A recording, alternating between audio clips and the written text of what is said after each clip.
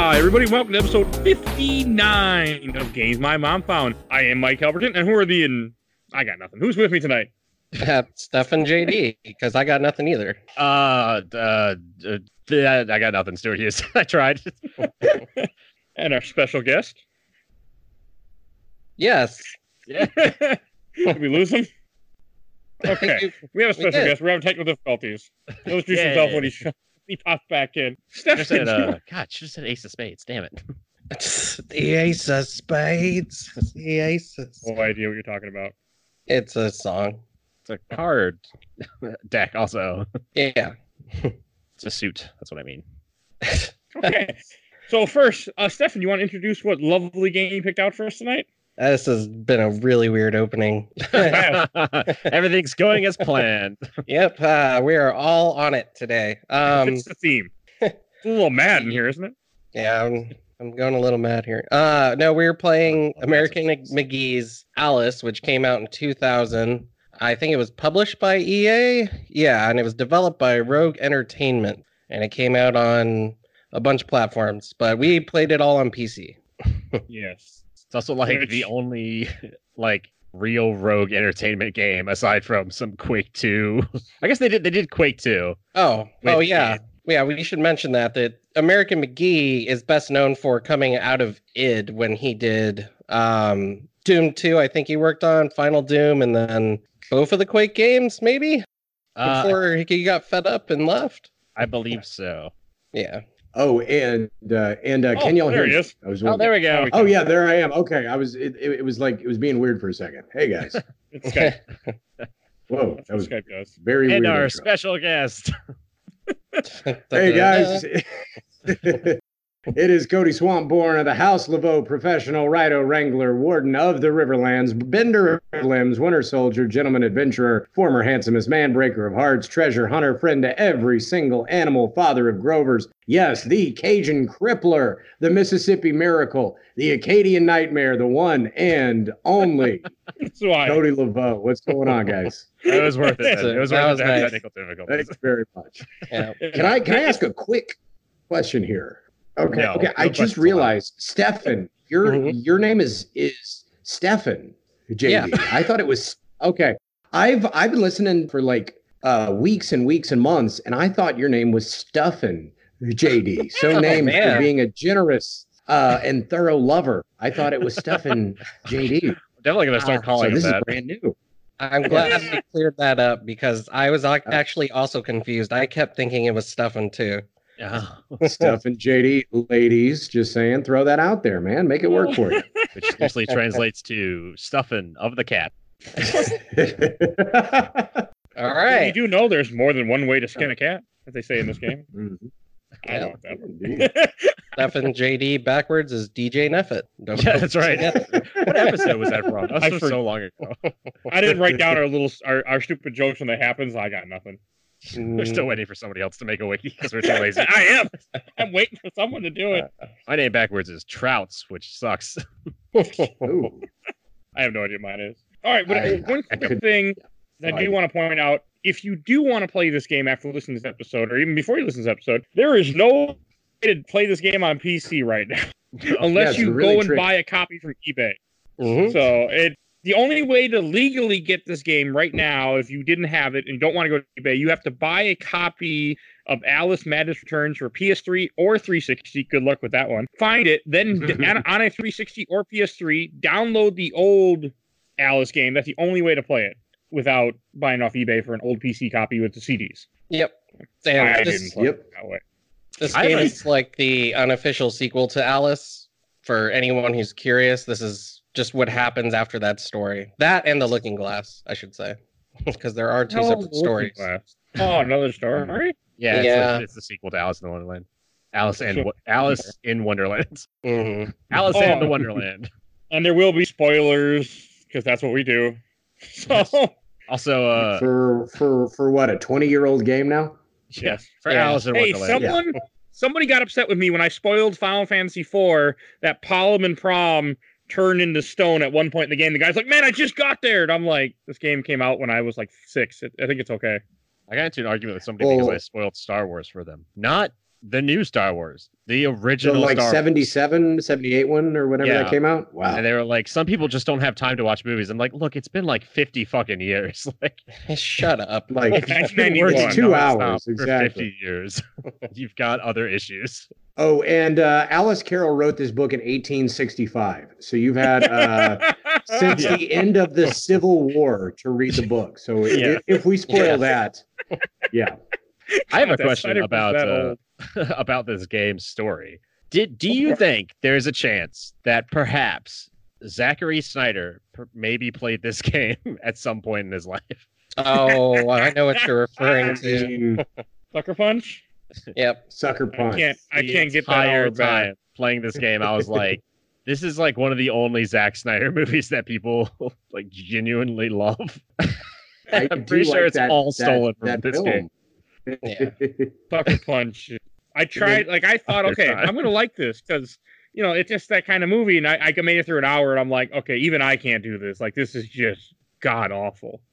So I genuinely like some parts of Sucker Punch, but I like it a little bit less now that I've played American McGee's Alice because I'm like, Zack Snyder just fucking stole everything. It's like a CGI orgy. That's all he knows Pretty how to much. do. Yeah, But that's the good thing about Sucker Punch is that if you made your own sort of cut of that with just the weird fantasy steampunk zombie dragon thing, like if you just did those, it's like 8 minutes of of just really solid filmmaking. yeah, just So- a fantastically interesting world, and then people start acting. for about 8 minutes of like a 90-minute movie. So Yeah. just So find don't that. So that's the real Snyder cut right there. don't watch that Way short. movie. Just play this game. Do that. Do that. Actually, that's a much better. Yeah. They should like make they should start making like unsnydered cuts. It's just they take out all of his influence in the film. they already did that. It's called Justice League. Oh, okay. Oh, which was That's true, which yeah. explains a lot. Burn. And that movie's okay. So speaking of Alice, like this is actually like kind of a direct sequel then to the books, right? What we were Yeah. saying. Yeah, so Okay. she basically what happened is she's orphaned because her family died in a fire in their house, which apparently somehow she survived. And she's now in Routledge Asylum in London. It's very Lemony Snicket. Yeah, and it's still 1874 and she's been there for 10 years. So she's like, I think she's close to 18 now or something. And she starts showing signs of recovery because she like had PTSD to see her family burn. So Yeah, she's in, coming back out of it. she's That's in, probably pretty terrible. a catatonic state. Yep. Plus, asylums in the 1800s would have been fucking awful. I mean, asylums now aren't that great. I mean, it's not great. No, Anything. Yeah. It's pretty much like, well, we've tried lobotomizing her and that didn't work, so I guess we'll just let her live here forever until she dies, and then somebody 40 years later can come in and make a ghost story about it. The good old days. I hate when people use that phrase when they mean it. Like I know you don't mean it. I hate when people actually mean it. Yeah, Back yeah. in the- Well, that's yeah. When I'm talking about ghost hunters, I absolutely mean the good old days. Look, 2010 to 2011 was a fantastic year, right? Oh, and Much simpler I time. had this one. This I want to say. It's off top, but I'm going to say this anyway. I had a guy come in. He was probably like 16, and we were talking, and he's like, "Man, I wish we would have days where people all didn't have a phone. Everyone's just looking at their phone." I'm like, "Buddy, you don't want them. You don't know. Like I How was old there. were These you? are better days. Like it's better. You don't know what you're talking about. Instead, you were drawing in a notebook, ignoring people. Like, no, this Yeah. is better. Back I then, know, you had I to know. have like inner thoughts and think about yourself and your feelings. Nobody wants that. I mean, I just wrote a book. That's what I ended up doing, which I don't have People anymore. now Yeah. are like, yeah, people need to get off their phones and talk to each other. It's like, what the fuck do you think I'm doing on my phone? I'm talking to people that I like. I'm not talking to Right. you, random guy. All that says to me is like, I wish people would still talk to each other. It just means that nobody wants to talk to you. You're upset that Bingo. people are in a situation where they no longer are forced to talk to you on the bus. That's all that As if means. on the people bus anyway. didn't have like I mean, didn't all of us just listen to like Walkmans and like play Game Boy Color back then anyway? Yeah. It's just putting it all into one thing, you know? All people were doing were playing with Digimon and raising Pokemon. There's no difference. That was pretty much me, yeah. Yeah. Before I had a phone, all I would do is I would get lost in the woods and get bit by a snake and then have to come back. All right? It was not better. Did you actually get bitten by a snake at some point? I've been bitten by a couple snakes. I have too. Oh my god! I None of don't. them I don't venomous, meet thankfully. people. Oh, well, that's okay. Well, that's very good. That's awesome. That's partly kind of your job description too, isn't it, Cody? We're not Yeah, bidding well, my this snake, was but Official this snake is back fighter. when I was a snake. Yes, I am a semi-pro snake fighter, but this Okay. is very early in my animal career, and I thought I was being a hot shot. And I just picked up a copperhead by its tail, and it just jumped back up and got me right on the left arm. Yeah, they can totally do that. Yep. It turns out that they are not like rattlesnakes, where as long as the front part of them is hitting the ground, they won't coil up as quickly. And copperheads apparently will just swing right back up at you. And I did not get the memo for that. So Yeah, that's why everybody in Virginia owns 2 shovels. You own a shovel for digging, and you own a shovel for killing snakes. I still he lives in a I still swamp. don't kill snakes. I've killed so many fucking cottonmouths. Oh, cottonmouths are wicked, dude. They are a nasty snake for sure. They're awful, and they get goddamn huge. And they play dead too. They're assholes. They play dead. They're like if they see you, they roll over, so that way you think they're dead, and you're like, I gotta go like chuck this thing in the woods. And then you get anywhere near them, and they flip back over and try to bite you. so I take it the shovel just goes in the head, huh? You're like, we're not even shovel playing this always game. But you still got to watch the head because pit vipers can still strike even when their heads are cut off. Yeah, thematically, because it's very it's just similar to this swamp. game. Yeah, Mhm. actually, yes. This Yeah. You could totally put that into Alice. You're perfect. So this game just starts off just fucked up. Like you're coming back to Wonderland. That's Wonderland, right? Yeah. Yeah. After all these years, and since she's went kind of psycho and the fire, and she's not okay anymore. Though everything is just fucked up. Like the whole world is this game was really fucking dark. Like I'm not big into horror games, as many people know who listen to this podcast, and I was like, this is one messed up game. Well, because I was wondering this the entire time. Are you in Wonderland or are you in Alice's mind? Is Wonderland real? I'm pretty sure Wonderland is her Same mind. thing. Like it's the way Okay. she corrects things. Like she's correcting her sanity through going to Wonderland, is what it is. I think. Yeah. Yeah. Yeah, makes sense. Because the original book, she actually was going. I mean, like you could kind of read it as like it's all mental, but it is actually her going to Wonderland. Because she is mad. Okay. I mean, this is kind of I would say this is more psychosis in a sense. Oh, and for those that don't know, this game is a platformer action game, let's say, right? Why not? You can jump Why not? around. You get action adventure, platform, hack and slash. I wouldn't really consider hack and slash, but that's what the genres it fits. So you can move around with the keyboard or controller. You aim with a mouse, and you can use different weapons. You get a variety of weapons. You can jump, and this game loves platforming. Yeah, that about sums it up. Yeah, it seems right.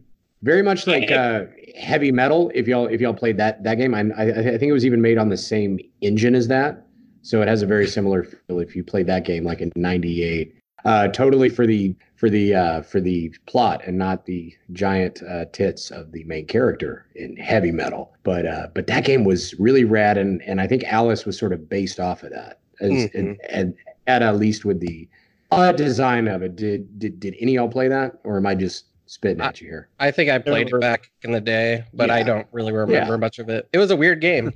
Yeah, it was. And so I think that these two are sort of kindred spirits type of games. If it was a double feature, I think that would be like a good 1 and 2, because that definitely when I replayed it, I instantly thought back to playing Heavy Metal like back in 98, 99, something like that. Yeah. This is the first game that I got a ROM of back in the day on an actual CD. Wow. And it even had a file on there that said extra. And I was like, what's extra? Like extra stuff for the game? And I clicked it. And apparently my friend had also stashed all his porn on there too. So I got a little extra with this game when I played it back in the day. I have a fun bit I of know. I have a fun bit of trivia about Lewis Carroll that people might not know, which I was thinking about. I didn't remember it until I started playing this game and started thinking about Alice in Wonderland, because I quite like Alice in Wonderland, and there's a fantastic story about how Queen Victoria also really loved Alice in Wonderland. And for those who don't know, Lewis Carroll kind of like wrote these books. There's a lot of like theories as to why he wrote Alice in Wonderland, because he is mostly known as a mathematician. Like one of the things he did was he wrote this book and Queen Victoria fell in love with it, and she said she said something along the lines of like, dedicate your next book to me. And so he sent her a copy of his next book. In the front, it says like, to Queen Victoria. And the name of the book was An Elementary Treatise on Determinants. It was all about mathematical formulas. Like, oh, I so love this world. Okay, it's kind of funny. Wasn't Lewis Carroll the Narnia guy? No, I'm thinking of that's C.S. Lewis. That's C.S. Wow. Lewis, Okay, yeah. I'm tired. What can I say? Different. Actually, Slightly I less have to- absurdist. I have to be right Also, back. Can you take over? Can you take over what he says to the empty void? C.S. Lewis was also not I want to say he wasn't mainly a writer. He was like a theologian, I think. A lot of famous writers were known for being writers. Yeah, I think C.S. Lewis was also a juggalo, if I remember correctly. Yeah, sure. Let's say that too. Story checks out there. Yeah, the guy who wrote Christopher Robin, huge fucking juggalo. I can't even remember the name of the guy who wrote Christopher Robin now. They just made a movie about him. Ooh, he has like a proper name too. Yeah, because Christopher Robin was the name of his son. Or Robin was the name of his son, like his nickname.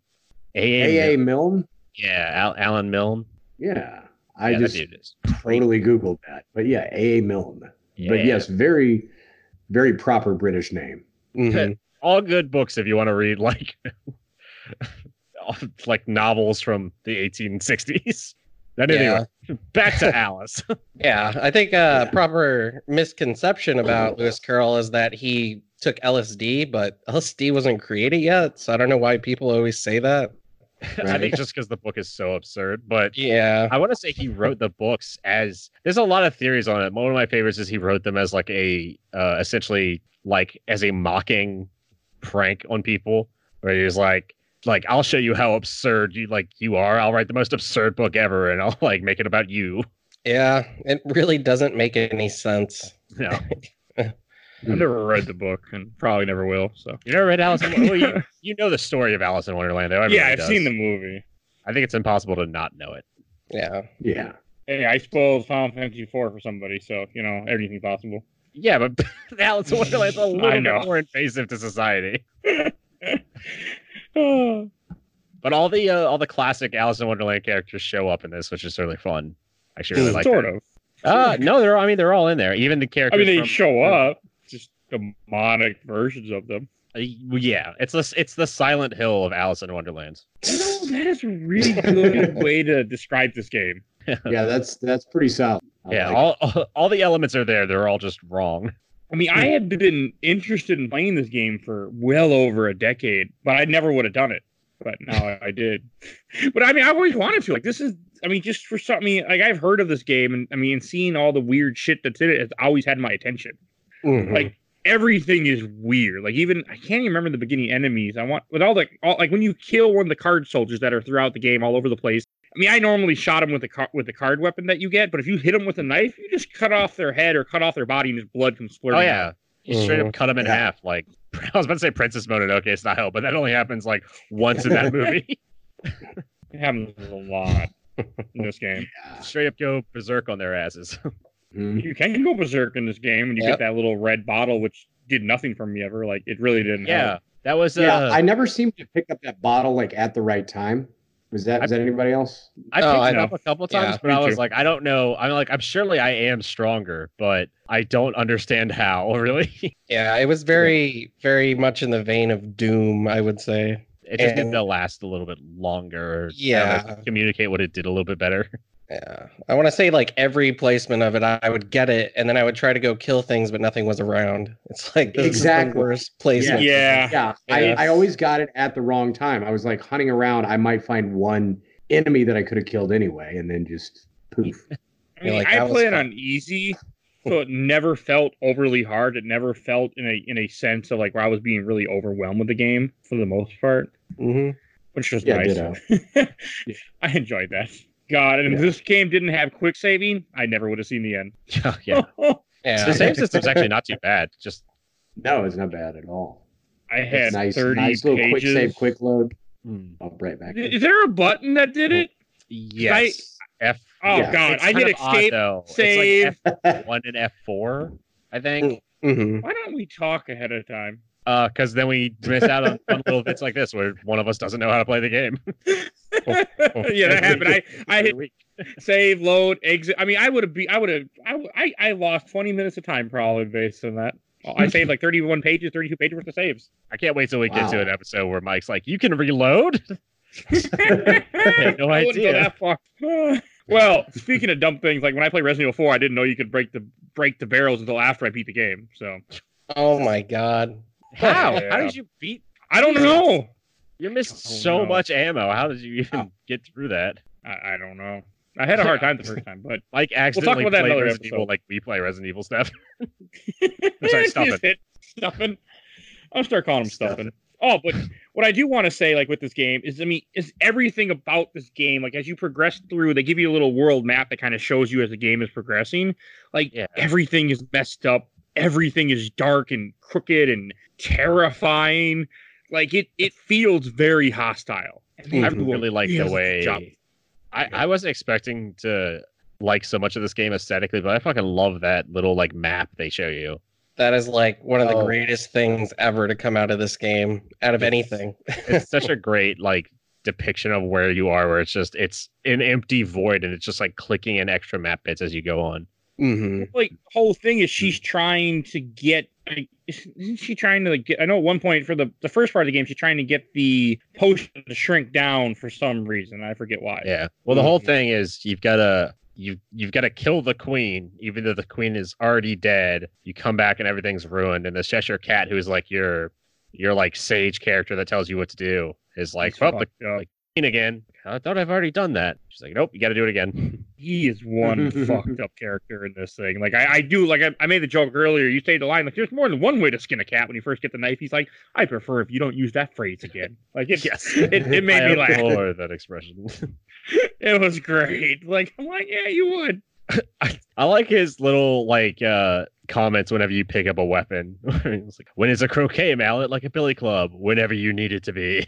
that was great. Like I didn't use the weapon very much, but it was cool. I played around with the different ones. With the mallet, you didn't use that because I feel like I was using that one a bunch compared to anything else. Like the cards to me were like useless. Oh, what difficulty were you on? Easy. Okay, I used the cards up until I got the ice staff. I used the cards for probably a good half of the game. I was very annoyed by the cards. Yeah, I would switch back and forth between them. Yeah, that was my main go-to weapon for a large part of this game. Even when I got the ice staff, I still used the cards. I used the cards a bit, but I didn't like how quickly they drained your sanity. Oh, we should say, this game has health and sanity is kind of like your mana. It's like or maybe mana. I don't know. I just took it to mean sanity. Or will. I think it's will, right? Is it will? That's like your Yeah, I think it's will. But it all just, it's just, Sanity, mana, Santa. It's all the same. Your Santa. That's your Santa. And yeah, every weapon uses, aside from your knife, all like special weapons use up your Santa.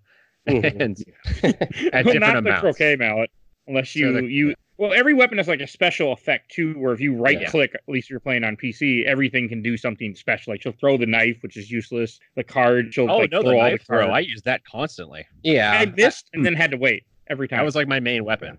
I would say when I ran out of willpower, Santa, then I would switch to the knife and just throw it real quick while I was waiting for it to load up. Because every enemy drops health in this game and willpower, which is really weird, but it's just... I loved it. It You're under made constant you can find like little willpower, like mod nodules fucking everywhere. Like every single room has some willpower in it. So you never really in a place where you're out of Santa and like worried. Maybe later on. You can get beat up fast though if you're playing stupid. Oh yeah, you can get killed. Yeah. I played on easy. Absolutely. I can't imagine playing this game on like nightmare. Oh yeah. Yeah. Did anyone else find the? What's that? Sorry, go ahead.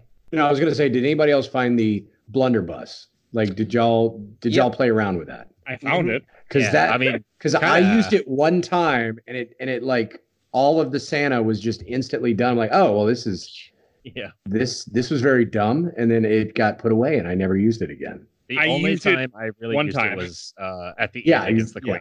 Yep. I shot her, switched, and that was the end of that. Yeah. Yep. It's just like, I was like, well, that's like pointless. It's useless. Right. I mean, my favorite weapon was the ice wand that you get midway through where you can like freeze enemies.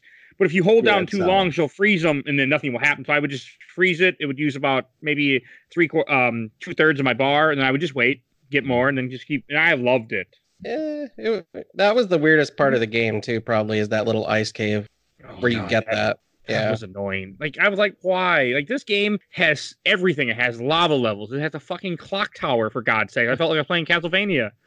Oh, yeah. It was kind of fun. I didn't like it, but it was kind of fun. You have the ice level where you slip sliding away, and I was getting irritated. You have underwater levels that aren't horrible, actually. Yeah, I would agree with that. Yeah, I mean, the last like third of the game is a water level. There's so much. There's a lot of water levels in this. I was not expecting so many, and I wasn't expecting them to play as well as they did. Oh, there's an air meter that you can't see until you get the turtle shell, which somehow lets you breathe underwater. No, kind of. There's still an air meter. Was it the turtle shell just lets you breathe longer? I think, right? Yeah, if you don't swim in bubbles, you will eventually hear, and if you hear again and again, then the health bar starts going down. I have a question. Turtles are amphibians, right? They are reptiles. They are reptiles? Okay. They are reptiles, yeah. This game kept saying they were reptiles, and I was like, I thought turtles were, maybe some turtles are amphibians. No. They are amphibious reptiles, which amphibious just means like they live in both water and land. So a lot of people hear the word amphibious and they think that they're amphibians, you know. Oh, but no, I got the perfect guy. Amphibians are like reptiles or are like salamanders, frogs, toads, things like that. Yeah. And reptiles are like reptiles are more like snakes, crocodiles. Yeah. To be an amphibian, you just have to like undergo a change, like specifically like frogs do. You have to have like a metamorphosis. That's part of it. Big part of it is they respirate through their skin as well as lungs. They so they have very sensitive, very porous skin, and they're often covered in slime, whereas reptiles are covered in scales and they breathe through lungs. So I think my cousin might be an amphibian. Oh, and for those that don't know, Cody works with animals for a living. So and who said that podcast wasn't smart? Right. Yeah, no, I live on a ranch with there's 2 alligators that are about 20 yards from me right now. I can look out my window from where I am right now, and they're watching me podcast as we speak. That would scare the shit out of me. Oh my God. We could actually bring back our old CFAX thing probably for this one episode. I have a great whale fact for you. I was saving that for the very end, but yes, we'll do it at the end. We'll have a CFAX for the first time in like 30 episodes. Yeah. Please hit us with all of those, please. But my favorite weapons in the game were probably like the dice and the jacks, because I'm always a fan of any weapon that can turn on you. Use the dice? Yeah. Oh yeah. The dice will they spawn a demon that like attacks anything in the room. I tried that more later. Attack me. We were done. Well, yeah, you gotta use them when you're alone. When you're not alone. I hit the wrong button. I felt like comes out. They lack loyalty. They'll attack anything. Yeah, that was one of the. Oh, speaking of the Cheshire Cat, real quick. I don't know if anyone noticed this, but his voice actor actually played Ghostface in Scream. Really? Yep, same guy. Huh. Interesting. Huh. And Mojo Jojo, apparently. Oh, really? Yeah. I'm such a bad horror fan. I'm like, oh, Scream, interesting. Mojo Jojo. I don't even know what Mojo Jojo is. He's the fucking villain for the Powerpuff Girls, yo. The monkey. That's the only time that sentence has ever been said. Yeah. Mojo Jojo. Yeah, he's great. I did use the jacks a few times. I didn't like how you have to wait a little bit, but if you hit them at the right spot and they just go bouncing all over the place, they mess people up. Mm-hmm. Oh, I only use them at boss very fights. They have like an attack and an alternate attack as well. I never use the alternate. Yeah, their primary is you also get like a jack bomb later, which is I never use the toys. Like there's a little jack and when you said jack, you meant the red jack, not Jack in the Box, right? Yeah, you get the jacks, which are like from the jack. They're from like the game where they the little caltrops. Yeah, which I have never. Perfect. Yeah. I remember as a kid in the grocery store, you would see little like stupid little play sets and have the red rubber ball and the little plastic. Well, these kids, they're little plastic caltrops, and I'm like, what the hell is this? Like you bounce the ball and try to pick them up or something? You never played jacks? I sound like I'm 50 years old. You never played jacks? I didn't know that anybody's played jacks since since like Eisenhower was in office. I think was the last time anybody. I've played jacks, but I've grown up in some I've been to some very rural places where pretty much jacks and fishing is still the only thing you could do. Oh no, fishing is rad. Anybody that knows anything about me, I will talk about fishing all damn day long. But were you playing jacks like just before you went to like the like box social or or like waiting on the trolley to like take you down to the Nickelodeon or something? Yeah, it was right before my parents bought a wife for me. That was when I was playing jacks. Everyone had the gold jacket except for you, Stu. You wanted to get that gold jacket.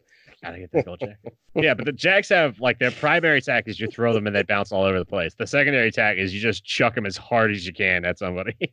That would have been useful a few times. Some of the boss fights were just like real life. Yeah, just like real jacks. Yeah, you play jacks until you get annoyed and then you throw the jacks at your cousin. And he retaliates later way over the top. I'll say I used the cards on like the beetle enemies because they were high up, but that was about it. Yeah. That whole part when you shrink down, I did not enjoy being Chunk. Like I did just not. I don't know. I didn't like the platform. I didn't like the beetles. I didn't like the part where you think you're Indiana Jones. You have to run from a boulder that like bounces and chases after you. Oh, I love that. The boulder's so slow. Not a fan. Well, I made the mistake. Like so slow. Like, I got away from it. I'm gonna save. So I saved. I loaded. There's the boulder right there. Boom, ran me over. I'm like, fucking A. I just keep hearing everyone say boner.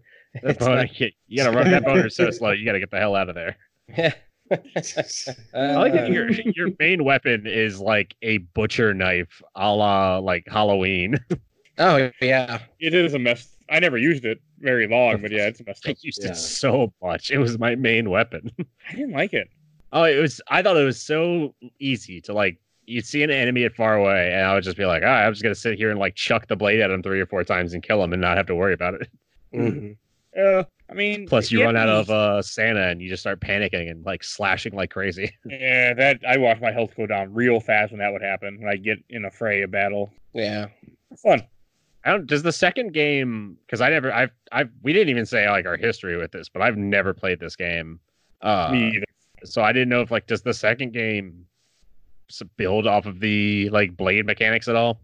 Or like Elf and Santa mechanics. I think I was just calling it Santa. From what I remember, I think it mostly focuses on the extra weapons. I still think the blade doesn't play a big role in it, if I remember correctly. Yeah, it might be on the show depending on how this episode does.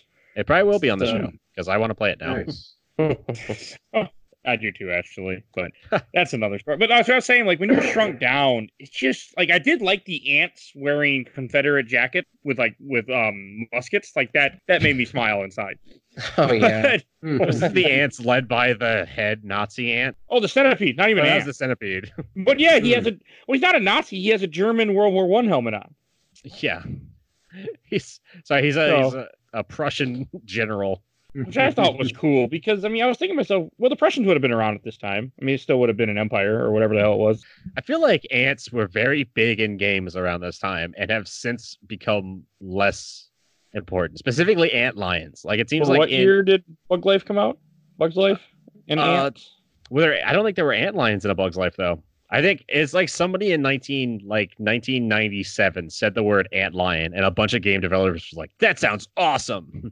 Like ant lions are in they're in Half-Life. Yeah. They're definitely in Half-Life 2. I don't remember. Are they in Half-Life 1? I think they're just in Half-Life 2. So yeah, I think they were in Half-Life 2. Yeah, they were in they basically show up in like Lost Planet, which I think was 2006. The ant lions show up in a ton of games. Like ants were a main enemy type for years, and then I can't remember the last time I saw a giant ant in a game.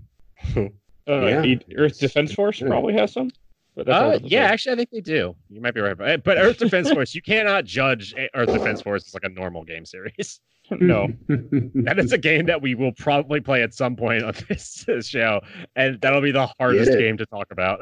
Yeah, it will be. I don't know how we're gonna do it, but I love that when series. that caterpillar fight irritated the hell out of me. Like, one thing with the boss fights is they're all kind of the same. You're in a room with a big monster of some sort, or a really psycho lady that wants to eat you, which we'll talk about after. And you just run around, try to hurt the enemy. There's health that will keep respawning in different spots in the room. And most bosses will spawn little critters for you to kill to get more health. And they're okay. I mean, most of them weren't too difficult. Like, they didn't bother me too much, but they felt like I was okay when I could have done without them. I think they add to the game a little bit. I enjoy them because they feel like it feels like a like old game. It feels like a game from back in the day 2000. where it's got that very strict formula of we're going to fight all these enemies that look like the boss, and then we're going to fight the boss and go to a new area with new kinds of enemies. Yeah. That makes sense. Origami ants, that's what they were called. So they were paper. Oh no, that's in the second game. That's in the second game. I put the wiki and I'm trying to find the fucking...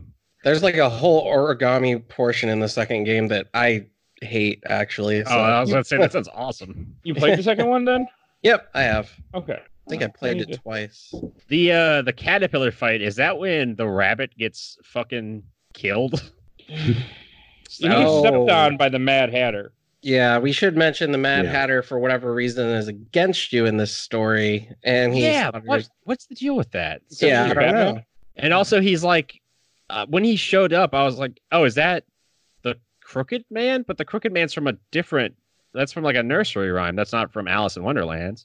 Yeah, I think he's supposed to represent like the head of the mental institute that she's at. Like, everything's representative of it. Like, I know Tweedledee and Tweedledum, who are also boss fight, they mentioned something about like molesting her and starving her. Yeah, they're like orderlies. Yeah, they're orderlies. So we're calling you out, Zack Snyder. That is a sucker punch too, isn't it? Yeah. Mm-hmm. Okay. Yeah, at first I was like, oh, that's like, I was like, that's definitely the Crooked Man. And then I got sad because Wolf Among Us 2 isn't out yet. But No. I was like, oh, like, who is that guy? And it took me a while. I was like, was that supposed to be the Mad Hatter? He sounded kind of crazy, but everyone sounds crazy. I mean, the caterpillar, like the actual caterpillar from the movie, he's in here, but he's always smoking like hookah, it looks like. Yeah, well, that's kind of what the caterpillar did in the book and the movie as well. Oh, okay. Mm-hmm. I think that actually was like one of the reasons Alice in Wonderland hasn't been adapted is because the caterpillar smokes hookah, and I don't know if you could get away with that in a kid's movie now. No, but also it probably was opium in the 1800s. It was almost definitely opium. Yeah. There was a lot of, because wasn't China like opium fields around that time, or they were the ones shipping it, if I remember correctly? Well, that's a whole history to get into. Yeah, China wasn't. They were having like until Britain got involved with China. Yeah. So yeah, I mean, opium dens were definitely a thing in Victorian London when this would have been written. Yeah, okay. That's what I was thinking. I'm like, yeah, they were talking back. Definitely. Yeah, they were all over the place there. I want to say they started around the time of like Jack the Ripper, like somewhere around there. Oh yeah, right. That's like a Victorian era was the 1860s to the turn of the century. Mm-hmm. And Jack the Ripper was around that same time. Through the 1880s, and Jack the Ripper would have, I believe, off the top of my head, been just before the turn of the 20th century. So I think Jack the Ripper was like 1890s. Yeah, he was a little bit later. Sounds about right. Or he might not have existed at all. Ooh. Ooh. For like the most famous serial killer of all time, he wasn't that bad. Or maybe he killed like 4 people. Like it's not, or he might have been a French. Oh, I just looked it up. He was from 1888 to 1891. So yeah, okay, so yeah, around all right. Okay. Yeah. Well, yeah, I think by today's standards, he wouldn't even be considered a serial killer. No, I mean he would barely make the news. Although very interesting theory is after he stopped killing there, he showed up somebody showed up in New Orleans by the name of Jacques Saint Germain, and he started to vampirically kill hookers in that city.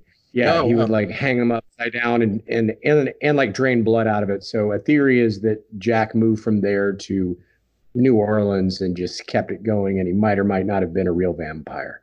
But look that up on your own time. That's a whole long story. But that's going to be the rest of my night.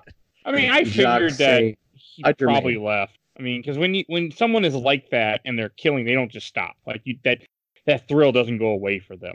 Well, usually it depends on the kind of killer. There's actually a thing. We're just going to talk about serial killers, but yeah, there's a thing with some serial killers where they go silent for like 2 decades and they won't kill anybody for like 20 or 30 years, and they'll come back and they'll kill like 4 or 5 more people. Well, I want to say at one point, didn't the Zodiac just stop and he hasn't killed again, supposedly? Supposedly, yeah. Supposedly. But, wouldn't it be funny if like one of those guys just like slipped on a banana peel and just like broke their neck, and that's the only reason that they stopped doing it? Yeah, that's a good point. That's almost definitely happened with somebody. Bad car accident. If we turn it into a true crime a podcast, we are going to get so many more hits. So yeah, I think it's time. I think it's time to like pivot, and now it's like four white guys talking. Don't even about tease that, because I will 100%. Yeah, I was about to bring up the BTK killer and be like, that's why it took so long to catch him, was because he took like 20 years in between killings. It'd be crimes my mom found. Yeah, crimes my mom found. Coming at $1 million podcast idea. I was like, as a kid, I don't know how, but before I was like, when I was like maybe 10. Even before I was 10, somehow I learned about the BTK killer. And I'm going to say I was 12 when he got caught. And I was like, holy shit, they caught BTK. And all my friends were like, what are you talking about? Like, he's the most famous serial killer ever. And they're like, we don't know who that is. And I was so annoyed that they didn't know who the serial killer was who finally got caught. I was like, come on, guys. I don't even know who that is. And I follow this type of stuff. Have you watched Mindhunters? No. Okay. Oh, well, yeah. Well, speaking of mine. Did you watch... Did you watch Dexter? Because that's because that was basically John Lithgow in Dexter. Sorry, the dogs are barking. That was basically John Lithgow was based on. It's the second to last season, so I finished the show. Okay. Yeah, perfect. I need to go back and finish the last 2 seasons, but I haven't yet. Well, I have a question, because I really don't remember the story to the second one, if it clears the air on this, but was it alluding to the fact that Alice was the killer in this? That she started the fire, or she did it on accident? It starts near her, it feels like, but from what they never say she started, but they do say that when you're in Wonderland, they say, isn't it strange how only your room was untouched while the rest of the house was burned and you didn't realize it, or something like that? Right. Yeah. They kind of imply that you woke up and knew about the fire and went back to sleep. But yeah, it leaves it pretty open-ended. So, because I know in the second one, they do mention that like she has a sister and she also burned in the fire, but it adds more depth to the story or something. I can't remember. We'll talk about it someday, I'm sure. Yeah. Well, one thing I do want to mention is like there's one boss fight. The first boss fight in this game I did not enjoy, when you fight the Duchess who's trying to eat you. That was a weird boss fight, because who the hell is the Duchess? I don't remember her from the book. I know she's in there, but I don't either. She is like, oh god, who is the Duchess now? I want to say she was like one of the Queen's right-hand people. Yeah, and then in the game she's like hiding from the Queen, because she's like fears she's gonna kill her or something. Yeah, I think. I have no idea. Let's see. I know in Alice in Wonderland, she had like she was big on pepper. She had like pepper mill, but she also hated pepper. Let's see. He was like, she sneezed a lot in the book, and that's why when you beat her in this, she sneezes herself to death. Oh yeah, doesn't her head explode or something? Yeah, she sneezes and her head explodes. This game loves exploding heads and things of that. So that's like the main one that's like the only one that connects directly to Alice in Wonderland, though. All the other head explosions, it's like, why? Why did that happen? Oh yeah, this guy worked on Quake. That's right. I mean, the game does have it's in the same engine, but it also kind of feels very Quakey, as if Quake had only melee weapons, basically. Yeah, just that absurd level design that doesn't make any sense. Yeah. My god, that level design at some point was like, there was a point where I got lost and I was just getting so annoyed. Yeah. I had to look up a few times because I just did not know what to do a couple times. But it's most of like what Stefan said to me before I was playing it. He's like, most of it's he said straightforward. Most of it's straightforward. Like most of this game you can just breeze through, play, kill things in front of you, and for the most part figure out where to go. Yeah, I think that was the thing that one of the things it was criticized for actually when it was reviewed is that it was pretty strongly linear. There's like a couple parts, like the underwater segments, where it's kind of like a maze, kind of. Yeah, I just say fuck that, because once you get to that clock section, I got lost as hell. I got so confused, and I looked up a video, and the fucking video I watched, the guy got lost in the clock section too, and I was like, great, this doesn't help at all. I was getting so annoyed. I got a little lost in the clock section too. I mean, that was a freaky ass section, like where you really do a ton of platforming, jumping on moving platforms while you're moving that are raising up. Like it, I mean, it was a quick save, not terrible, but it was kind of intense. Like I was like, okay, this is impressive. Mm-hmm. I'm surprised to hear that people thought it was really linear, because this game has a lot of clever backtracking in it, where you get to like a dead end, you have to turn around, and suddenly the way is opened. The map has changed. Mm-hmm. There was one part that tricked me, and I thought my game was glitching, just like Last Express on last week, where you go in a room and you have to shoot these clocks inside an insane asylum like hallway. And I didn't do that. If you don't do that, this door will not open. I'm like, what the fuck? Like I watched the video, he goes right through the door. And then I'm like, I went farther back. That's also the area that's filled with, as I call them, the asshole spiders. That fucking jump down and poison you, and they're dicks, and I hate them. Yeah, those were the worst enemies in the game by far. Yeah, they suck. We should also mention that in that segment, which I think is linked to the Mad Hatter in some way, because there are children that you do see that are like crazy and their heads are shaved and they got like bolts in them that are walking around. And I think it's just obviously to represent that she's not the only kid in the asylum being treated. Yeah. I love what they did with the Mad Hatter, though. I meant to, we started talking about this earlier before we got on the massive tangent.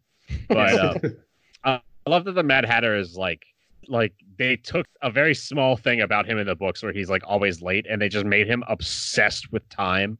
Like dangerously obsessed with time, where he shows up to torture there's a very disturbing part where you come across a rabbit and a rat who are like being turned into automatons. And they're like, oh, the Mad Hatter will be here at 6. He always comes at 6 just to not give us our tea. Oh yeah. Because I think in the book they're all like, they're the ones that hang out with him at the tea time, if I'm not mistaken. Yeah, they're his guests. Mm-hmm. And if anyone who's seen the like original Disney film, you know, like that's his okay, what's this? It's like you're late, something. Mm-hmm. Rhymes with late. It's your unbirthday. It's my unbirthday. Yeah, happy unbirthday. Yeah. I was just pulling it up. It's like I'm late. That's what he says in the movie. Yeah, and he just takes off running. I like that. Yeah, there's a very tiny thing about him that they just blow, like they crank it all the way up to 11. And he's so insane. And he might have been like my favorite character in the game. Mm-hmm. Yeah. He's strange. Like the boss fight wasn't bad. That was nice. Yeah. I liked it. I didn't have a problem with it. It was really just the caterpillar kind of annoyed me, and the Duchess annoyed me the most. And the Jabberwocky was okay, but the caterpillar was definitely the one that annoyed me the most, because you have to wait for him to like rear up on his legs. Yeah. Back up every tiny red spot. Should say this caterpillar looks like a giant Nazi caterpillar. Well, German World War One. But yeah. Pre-Nazi caterpillar. He didn't have any skulls with the symbol swastika behind it. So yeah, is the Weimar, not the Weimar, the like cross that eventually became also Nazi symbology. Mm-hmm. What can we like say? a Nazi would dress like now. Because they don't understand history. Well, there's one scene we have not talked about that when I got giddy. Like, I got literally happy. When you get to the chess world in this game. I love chess. I'm a big fan of chess. And when you get to fight chess pieces, and they move like chess pieces, the bishop will only move on the squares diagonal that it can. And I was just smiling as I frozen to death. Yeah, that was I like how there's like puzzles in that part where you become a chess piece and you're only allowed to move in chess. Yeah, it does a bishop which moves to diagonally for those that don't know, and a knight who moves in forms of an L. Like that was really and they don't explain it all. Like a knight is a very odd piece that if you don't know how it works, you're not going to understand. Yeah, you just have to know some basic chess rules, which was really cool. That was a really cool section. Yeah, essentially they're like the red and white queen are at odds with each other, so they're fighting in a war. And the chess pieces, they're either for the white or for the red. And I think doesn't one of them get beheaded or something? Yeah, the queen gets beheaded. Yeah, I the didn't see queen.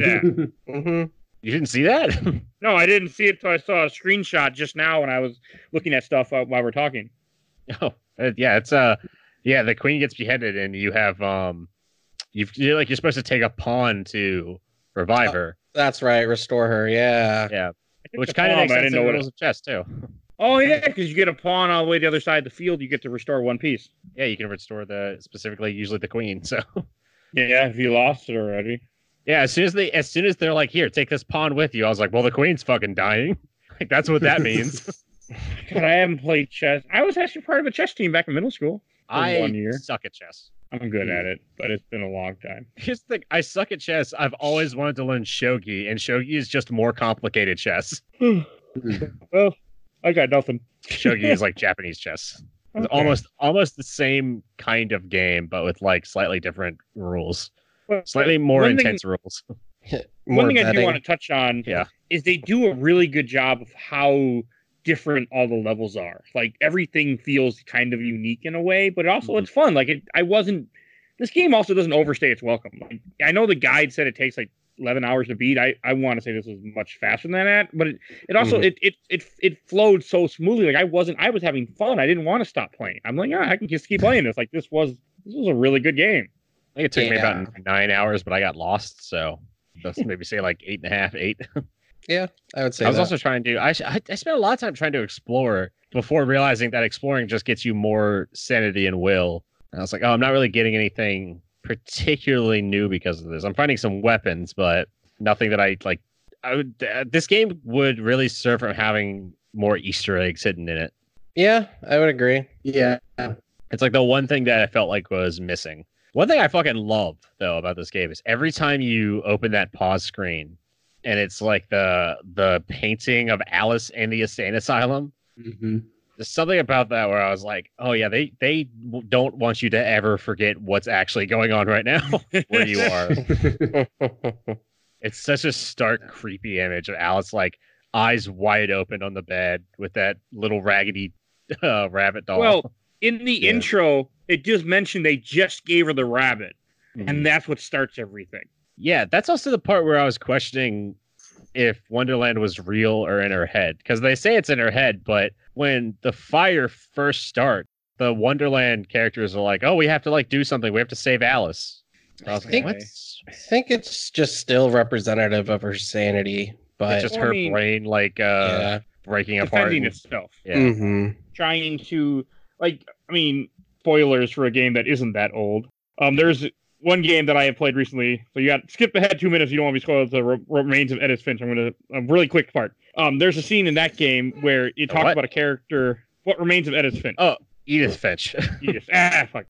There's a small part where it shows a guy who's doing a very mundane job, and he starts to kind of create his own world. And that's kind of what this felt like. I'm not going farther than that, but I mean, it kind of felt like the same idea where, to survive what she's going through and survive what happened, you create your own world to live inside because you can't live with what's really happening. I mean, which is, I think, that's how I took out of this. Yeah, there's a word for that where you like isolate parts of your mind and like specifically repress them. There's like a specific compartmentalization. That's Okay. it. Yeah, I want to say you kind of hit it on the head earlier, though, Stu, because it is kind of like Silent Hill. Like when you're fighting the monsters, they're representative of something that you're suppressing in your head. Mm-hmm. Which, I mean, that's what they all are in this game.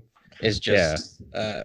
I liked that I never knew for sure. Like it seems like it's in her head, but just like Silent Hill, you could feasibly come away with this with different theories. Mm-hmm. Which I'm always a fan of. When yeah. I mean, don't do that for no reason. Don't be like, oh, Mhm. don't do like an M. Night Shyamalan and be like, oh, well, what if it didn't happen? Well, like when you craft something really well and you have you actually have questions about the world itself, I'm like, oh, that usually plays off as being really interesting to me. Mm-hmm. I agree. They do a good job with that in this game. Like coming into this game with no real previous history to it or knowledge, and not really even remembering much Alice in Wonderland. Like I was gonna watch the movie before, but that didn't happen before this recording. And it grabs you. Mhm. Yeah, I mean, sucks yeah, you into this fucked up world that very entertaining. it benefits from I think the same thing that like Psychonauts benefits from, where it's a very strange, odd world, but because all the characters are so well defined, and because the world, despite the world not making sense, all the characters make sense within it. Mhm. It just works really well, and I don't know. I was like really attached to everything, all the characters and the world itself, everything going on. And they definitely like add another layer to it because every single time you're just getting used to a certain setting, you go somewhere else that's completely bizarre and different than the last place. So you're always Yeah. experiencing something new to like wander around, which is really great. Yeah, when Yeah. I started off, I was like, "Oh God, Yeah. this is gonna be like this whole game is gonna be like this starting area." And then you start. When do you go? Right after you go to like the intro to Wonderland, is that the Fortress of Doors that you go to next? And I was like, "Oh Yeah, shit, I this can't is gonna remember be what that was. completely different." That was the And one then where you- like You all- get shrunk for yeah, a you get while after shrunk. that. and I just like I like that the doors, every time I opened them, I wasn't sure what was gonna be on the other side. I was like, is this just gonna be like at some point I thought that I had opened a door and somehow I had gone in a circle and not realized it. Yeah. Like, wait, where the fuck am I?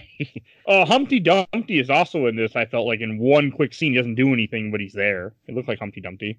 Yeah, it is. I don't Okay. even know what he's doing. He's just sitting there. He doesn't He talk doesn't to talk to you. Yeah, he doesn't do anything. I That tried is to talk to him. Humpty I think so. He's sitting on a wall and he looks all cracked up. Oh yeah, that is. Oh, and also I got stuck in the part where you have to like. There's an early part you have to climb some ropes. I did not know how to climb. I'm like, what the hell do I do? And then I held down Enter, and I'm like, oh, this makes sense. Oh, Humpty Dumpty is in Through the Looking Glass. Oh, okay. Yes. Yeah, I think that's I don't think that's where it came from, but I think that was like he just used Humpty Dumpty. Yeah. It's It's the the first ever 1800s. crossover. You can do what you want. This is I a mean, crossover there's episode. some, and then you have a part like near the end of the game. They start talking about how you're trying to get an army together to fight the queen, and you have this griffin that you meet that's really weird. Like I didn't, like you fight this thing called a Jabberwocky. Like throughout the game, you're collecting pieces to make the the Jabberwock. staff. Oh, Jabberwock. Yeah, Yeah. was in the Yeah, I was in the second one. A lot of Okay. that's, I'm not pulling you up on it mainly. I'm pulling. A lot of people call it the Jabberwocky, but the I'm creature fine. is called the Jabberwock. Well, in the Tim Burton movie, she calls it my baby Jabberwocky. Well, in the Tim Burton movie, colors look like they threw up on the fucking screen. I've Everyone's never seen the And movie. what's weird is the Jabberwock. It wasn't like blue and it like barely danced, so I was really confused by that. Mhm. Yeah. It's mean. Like it didn't wear a mask. There was like no popping and locking. I didn't know what they were trying to do with it. It's more like the Ridley of the Alice in Wonderland. Oh. Oh god! So- I knew so someone was not gonna the bring up the Vegas Tim Burton dance. movie, and I was just like waiting to be angry. Fucking hate that movie so much. They're both pretty bad. Yeah. It's really like the whole thing with the Jabberwock was just annoying me. Like when you fight him, think of it like you're kind of fighting a dragon, and he blows fire at you. But when you get lit on fire in this game, she puts her hands up and screams, and you can't do anything, and it drains your health, and that was annoying the hell out of me. And it's very hard to dodge. At least, or I sucked at it at first. I'm not sure which one. Yeah. Yeah, all the boss fights are like very concentrated in that you are in just a room with them, but there's always like two spots where health will continuously regenerate, which is there's no difficulty to them whatsoever, especially with quick save. I did like the line there because you're fighting the Jabberwock because you need his eye, and you're like, he does have two of them, but I hear he's quite fond of them because you need his eye to finish the staff. Like that was another time when the Cheshire Cat made me laugh. Mm-hmm. Of course, he's fond of his eye. He's not going to want you to pull out his eye. Like Ghost face. I like the whole Jabberwock staff building process where that was cool. yeah, you pick it up and the Cheshire Cat is like altogether these pieces are invaluable, but each individual piece is only worth the corpse of a gnat. Oh yeah. There's a lot of really cool little lines that Cheshire Cat said throughout the game that's just snarky, that just happen here and there to kind of help you lead and help you know you're going in the right direction at times too. Mm-hmm. So I enjoyed all that. Like I mean, even like the end part felt like I was ready for the game to end. You get near the end, there's a couple parts that felt like it was padding, but again, this was 2000, so it makes sense. And Yeah. But it's just because I do a podcast every week, as you guys might know, and it's very annoying to play a game in a week some days. So I'm just like, get it over with, come on. But other than that, like when you get to the castle's cool. Like there's a maze part that irritated the hell out of me because you get to the end of this maze, you get to the door, and a little insane kid jumps on the switch, closes the gate, and runs away. Yeah. And I was irritated. I want to say that the maze is complicated enough to just be. It's like good level design because it's complicated enough, but it's not too complicated to where you're like, I hate this. I don't know. Yeah. I didn't have a problem with it. I did. But then again, you like horror games, so. Yeah. You also beat Resident Evil 2 Remake on Platinum that, so you like Suffering, apparently.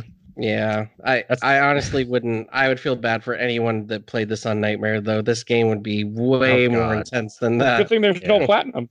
Are you talking about the maze that's the Hall of Mirrors, or the maze that's like inside the Clock and Turtles at the very end? Near the end. Mm-hmm. Okay. So like the maze in the mirrors was annoying, but not terrible. It's the final maze where the enemies keep respawning because you have to get somebody to step on a switch. But I found an insane kid that keeps and then he ran and hit the switch for me so I could leave.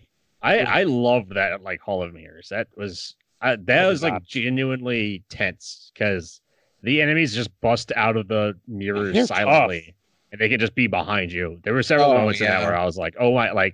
There were several moments in that where I legitimately jumped because all of a sudden a automaton was just behind me, directly behind me, kicking my ass.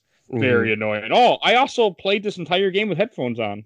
Yeah. So, hey, we should mention that too. That American McGee obviously probably had to have gotten like really friendly with Tool or something because if anyone remembers, or it's not Tool, but Nine Inch Nails. Nine Inch Nails, yeah. That Trent Reznor worked on, Quake, and now one of the guys from Nine Inch Nails worked on this game, and all the instruments he used to make the music were kids' toys. Oh, really? Yeah. He also used a kids' choir I saw in the credits. Yeah, everything you hear is a kid's toy, just playing music. That's really cool. Oh. Yeah, he was the drummer for Nine Inch Nails. Mm-hmm. It's even creepier. I do also like it. And one thing they do is they have you fight the card soldiers throughout the game, especially near the end. And they're the same card soldiers, but they all are more powerful. Like they all shoot these projectiles that just like bomb the area. And I thought that was kind of cool how they found a way to improve on an enemy you're fighting, but still make it more unique as the game progressed. Like I did enjoy that too. Mm-hmm. I was surprised by the amount of enemies. Every area I've said this so much on the show, but I like when you go to a new area and all the enemies are completely unique. And yes, every area you go to, you're fighting a completely different kind. Like some show up again at the end, but that's like when everybody is there. But for the most part, when you go to like the Pale Realm and you're only fighting the knights and the rooks and everything. And then like when you're shrunken down, you're only fighting like bugs because you're so tiny that the bugs are your greatest threat. Yeah. that was annoying though. But there's I actually tested it because there's a part when you're shrunken down that you have to go on these rivers on leaves. And there was something like popping up that can kill you if you go in the water. And I was like, what is that? Like, what would they put there for that? And I jumped in and it's literally just a bass fish. It's a giant bass fish. Yeah, those things are fucking annoying. I'm like, Jesus Christ, that was scary. I spent a lot of time just chucking my knife into the water. Like, I'm going to kill you, motherfucker. I'm assuming same way how I fish in real life. I just take a bunch of chef knives with me to the beach and just chucking them in. Throw them into the water, just ninja style. Yeah, I'm sure you get what you get. Yeah, get your carp. Yeah. Right about all you're gonna get. Yeah, it's out here. Yeah, out here you play jacks and you catch a skate and you get bit when you try to take a fucking hook out of its mouth. And then you punch it and you throw it back in the water and you give up on fishing. And there's a ton of snakes. You like, where do you live that all this weird stuff is going on? I live in the swamps of Virginia. I actually live pretty close to the Dismal Swamp, so. But yeah, a swamp rat. I'm from the swamps near Lafayette, so we probably have a lot in common now. I'm right in between the beach and the Dismal Swamp, and so it's like, yeah, I can go to the swamp and get killed by all the stupid animals out there, or I can go to the beach and get bit by a shark or fight a. By the way, for those who don't know, a skate is essentially a tiny stingray, and they're assholes. I didn't know what it was, so thank you. Yeah, I was confused. I think I've mentioned on this podcast before about just dealing with like all these horseshoe crabs, and you turn them over and they look like fucking aliens. Oh, they're monstrous when you turn them upside. And kids pet them. They put them in like little so children can like touch them. Yeah. And if you pull them up by the tail, it's just entirely too many legs, and they have 3 eyes. For Christ's sake, they have 3 eyeballs. I'm gonna go ahead. They and are say not no. of this planet. They look like they would fit really well in this game. Oh yeah, actually, that's a good point. And they have 10 pincers. That's not even a lie. They have 10 claws. They don't have feet. Oh, yeah. They only have claws. Nope. Mm-mm. Nope. Yeah, they It's look just- really. God, that is awful. Like I'm just looking like almost all the pictures are them, of the front side of them. Then you flip them over, like that is kind of freaky. I looking. can't remember. It was a very, very early episode where this came up, where I just went on a huge rant about horseshoe crabs and how awful they are. Yeah, it was a while ago. I remember it though, but I don't remember what episode. It was back when Darius was still on, because I remember he looked up and was like, "Jesus, they bleed blue." I'm like, "Yeah, they're alien." Yeah, there's DJ? nothing Oh yeah, his first right episode. about them. It might have been the I Banjo forgot that. Kazooie episode. That was a long time. Okay, so as you're going through the castle, like I do like that they found a way to have you use the different weapons, and like even just fighting, like, and you end up seeing there's like one thing called Battle Royale or something where you see the other people that you help throughout the game fighting the card people, like at least off to the side or something. I thought that was really cool. How it shows like the people that you helped are coming together to help you fight the Mad Queen. Yeah. I like that you're so. You feel like it feels like you're so unconcerned with that whole fight going on when you come across the Griffin and he's like, you free him. He's like, "I shall be your commander and I shall gather your forces for you, the people you've already helped and the people you'll help in the future." And you're like, "Whatever, I just gotta kill this queen lady." I mean, even like getting to the throne room was kind of cool. Like, I mean, that's one of the parts that I felt was a little too long when you had to go through 3 different rooms, hit a switch, go back in the first room, hit another switch, go back, hit the painting. Like that annoyed me. Like that felt like padding. I think this is where they got really inspired by Doom. Like because all the walls are just flesh and blood's everywhere. yeah. There's I like that. lava.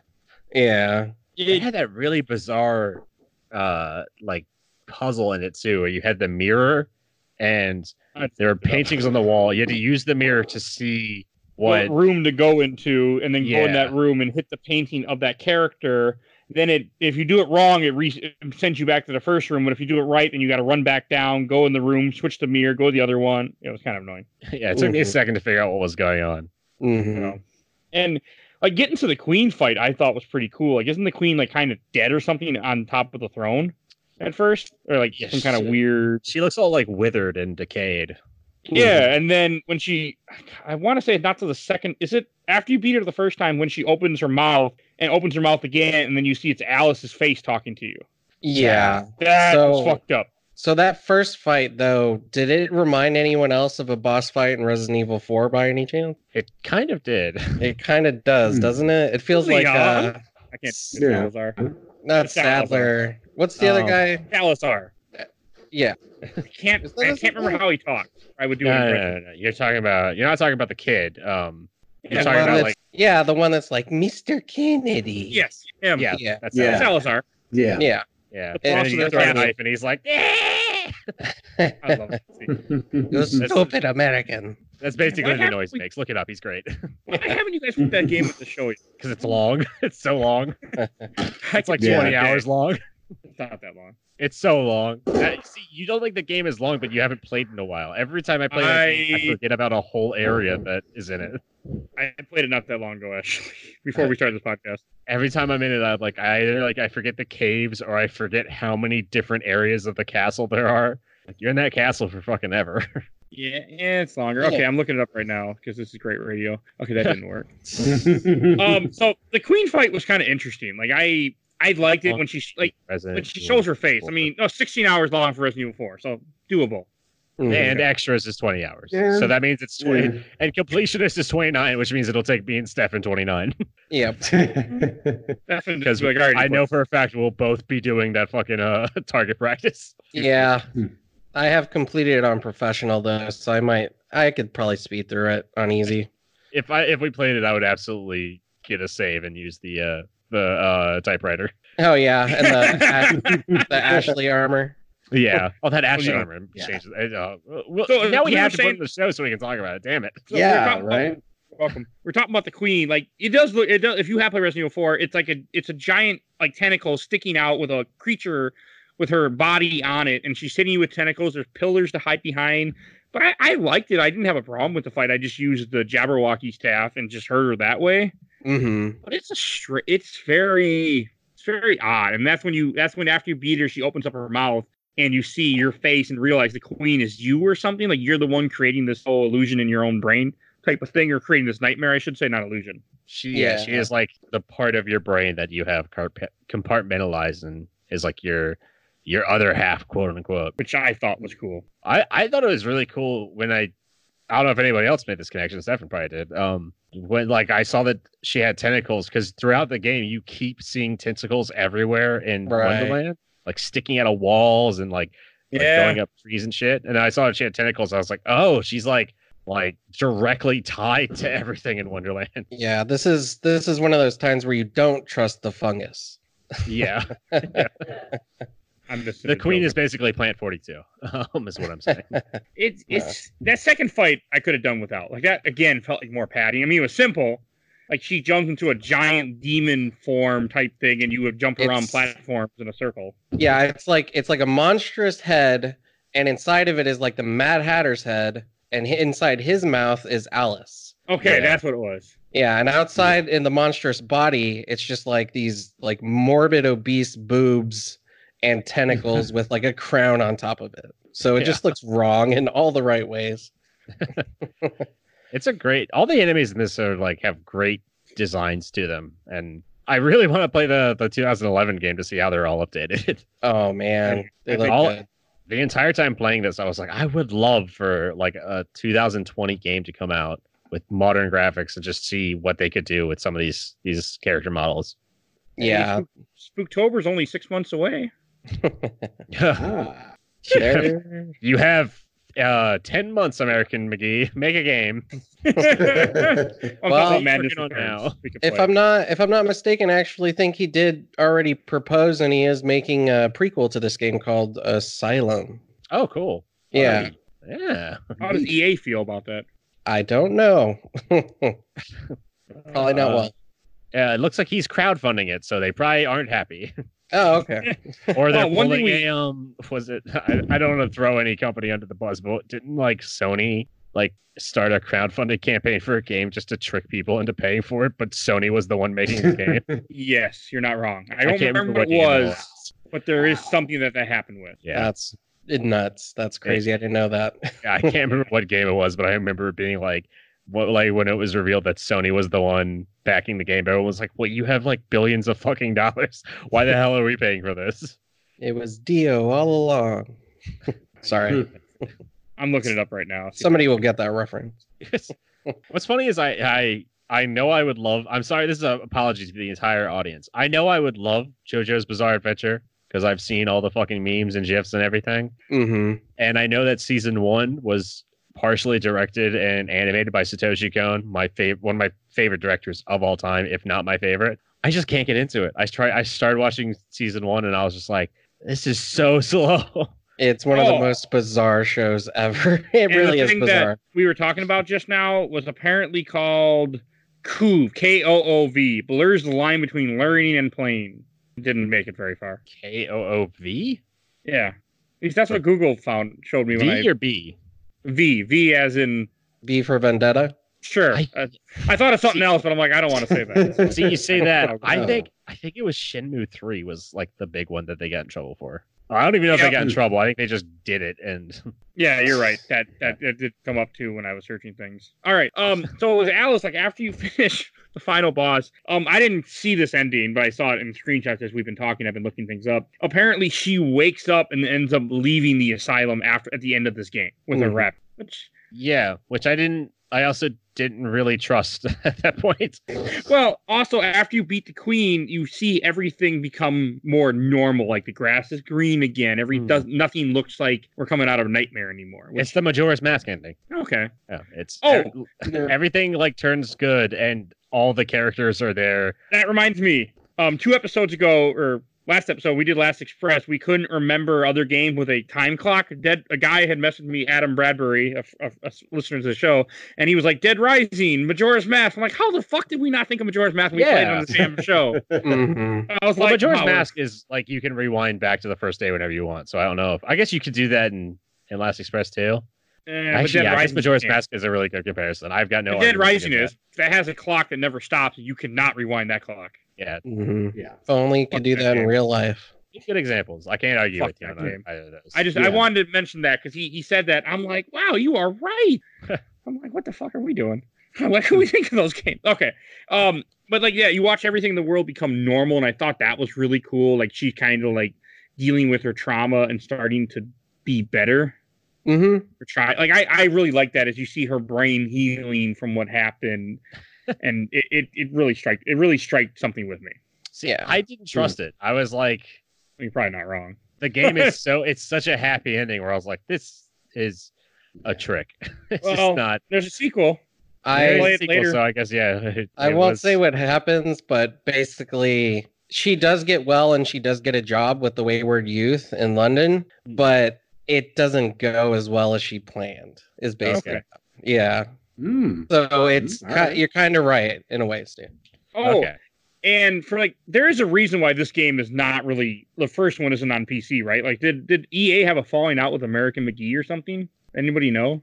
I think EA's had a falling out with everybody they've ever worked with. Yeah, that's fair. Just ask this list of companies that no longer works with EA or is shut down by EA. I know when I was looking for it, I found out that it used to be downloadable when you bought the second Alice game, Madness Returns on Steam, not Steam, on EA's terrible thing Origin. You could download the first one, and at some point they just got rid of it. Yeah, they delisted it, and I think you could still get it though with the PS3 copy. And you have that only on PS3 or 360, or the way that I'm pretty sure all four of us played it. But yeah. Which, the legal way. If you're interested in playing this game on PC, all I will say is Google. You'll figure out the rest. I'm not helping you. Yay. I will not say things on record like that, but I will say Google it. No, you'll figure it out.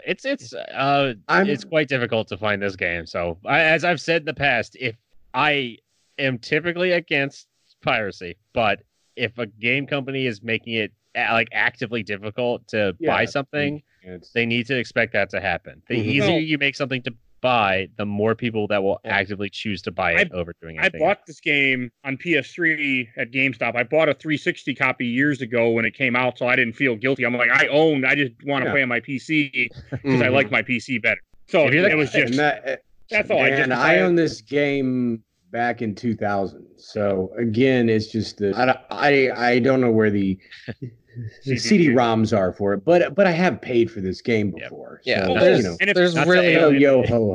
really no excuse why there can't be a digital copy of this game to download right now and buy. If there was a Steam or like a GOG version, I would have. And there should be there's a GOG version and a mobile version of Last Express, a game that came out in 1997 and only I care about. Like, come on.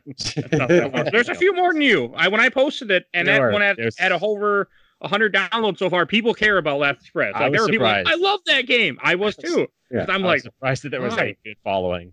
But there are so many 30-something mall goths running around right now who would spend upwards of tens of dollars to re-download this game. I mean, EA is just leaving money on the table. Have tons of comments and memories to read about that. We're about to get into that. All right. I have a question that Stefan might be able to answer. Do you know what the symbols on Alice's dress mean? Because I was thinking about her character design. I was looking up images of it. She's got that she's got the Alice in Wonderland dress, but just covered in blood. And she has two, I don't know if they're Greek symbols. I don't think they're Greek. They're not. I was told what they were when I played the game the first time, but I don't remember. They're not Hebrew. No, there's I forget. There's some sort of symbolism. They represent something. I've seen it before, but I can never remember what they mean. I think it's more indicative of or closer to tarot cards. It's something having to do with that. Yeah. See if I can't find some information on it. Okay, while you're looking at two things I want to say. One, if you're looking for a copy of this game on PC, just to kind of show how stupid it is, to buy it on eBay is $100 for a used copy now. I mean, yeah, that's why Google.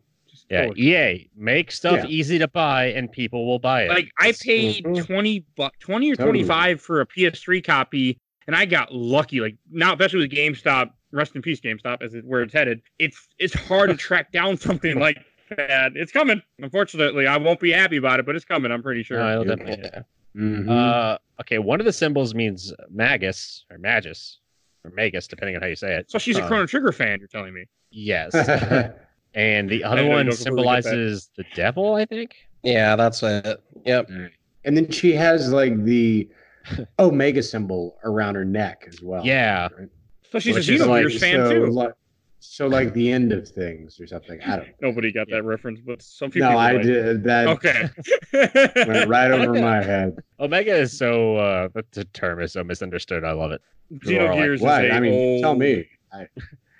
Who are like just it comes from like the Greek word and like biblically where it's like I am Alpha and Omega and everyone's like, oh, Omega must be like the best ever. It's like, no, it's literally the last. It's just it's like putting a Z. That's what I thought. Like at the end, right? It's just the last letter. So I am Alpha and Omega is literally the same thing as saying I am the A and the Z. Yeah. Or the snail, or what is it? The walrus and the Beatles song. The Eggman. I am the walrus. Yeah. Kachoob. Is that what you're? Yeah. His name is Robotnik. Get it right. All right. Should move on to questions, comments, or memories. I don't know why I even say questions anymore. There are never any questions. They're just comments and memories. Okay. First, I'm going to give a couple from the Overblooded group. I'm going to blow through a couple of these quickly. We got a bunch from the Alice group that are pretty good. But I want to mention some of these. From Neil Hackle, it's such a great and bizarre game. The aesthetics alone make it worth a play. I agree. Mm-hmm. From Samantha Arculetia, I butchered it. Has a great soundtrack. Yeah. I don't know if I can't pronounce names. That's part of Mike has never said a single name right on this show. He called Stefan Steven for like 10 episodes. Yeah, I did. I mean, I've known him for years at this point online, and I thought it was an inside joke. Nope. I just assumed it was a joke. I'm surprised it's not. You didn't call me Stefan for so long. And from Zach. How was the aiming and platforming while you played? When I played it, the reticle seemed super sensitive while aiming, and it seemed too easy to mess up jumps. I did have fun last time I played it, but have not beat it. I didn't have a problem with it. Yeah, I'd say it's pretty tight. It's a learning curve. It was a little tricky for me, but I felt like I figured it out like within, I don't know, minutes. Yeah, like Alice actually jumping, you can see in front of her like these very like vague feet, so it shows you where she's gonna land. Footsteps. Yeah. It took me a little while to get the hang of that, but I mean, I didn't have a terrible time with it. Mm-hmm. I didn't like it at first, but it didn't take too long, and I got the hang of it. Yeah. This one from Christopher Kovacs, and I only played the second. Yes, just to say, I think it comes down to like a big part of it is whether or not you played games like Doom or Quake back in the day, because those games did have very sensitive aiming mechanics, and that's kind of something that wasn't changed until like Halo, where they're like, oh, we can add like friction on our aiming and slow it down and make it feel a lot more smooth. Whereas back in the day, it was like you hit left and you turn like 90 degrees left. It's just something you got to get used to.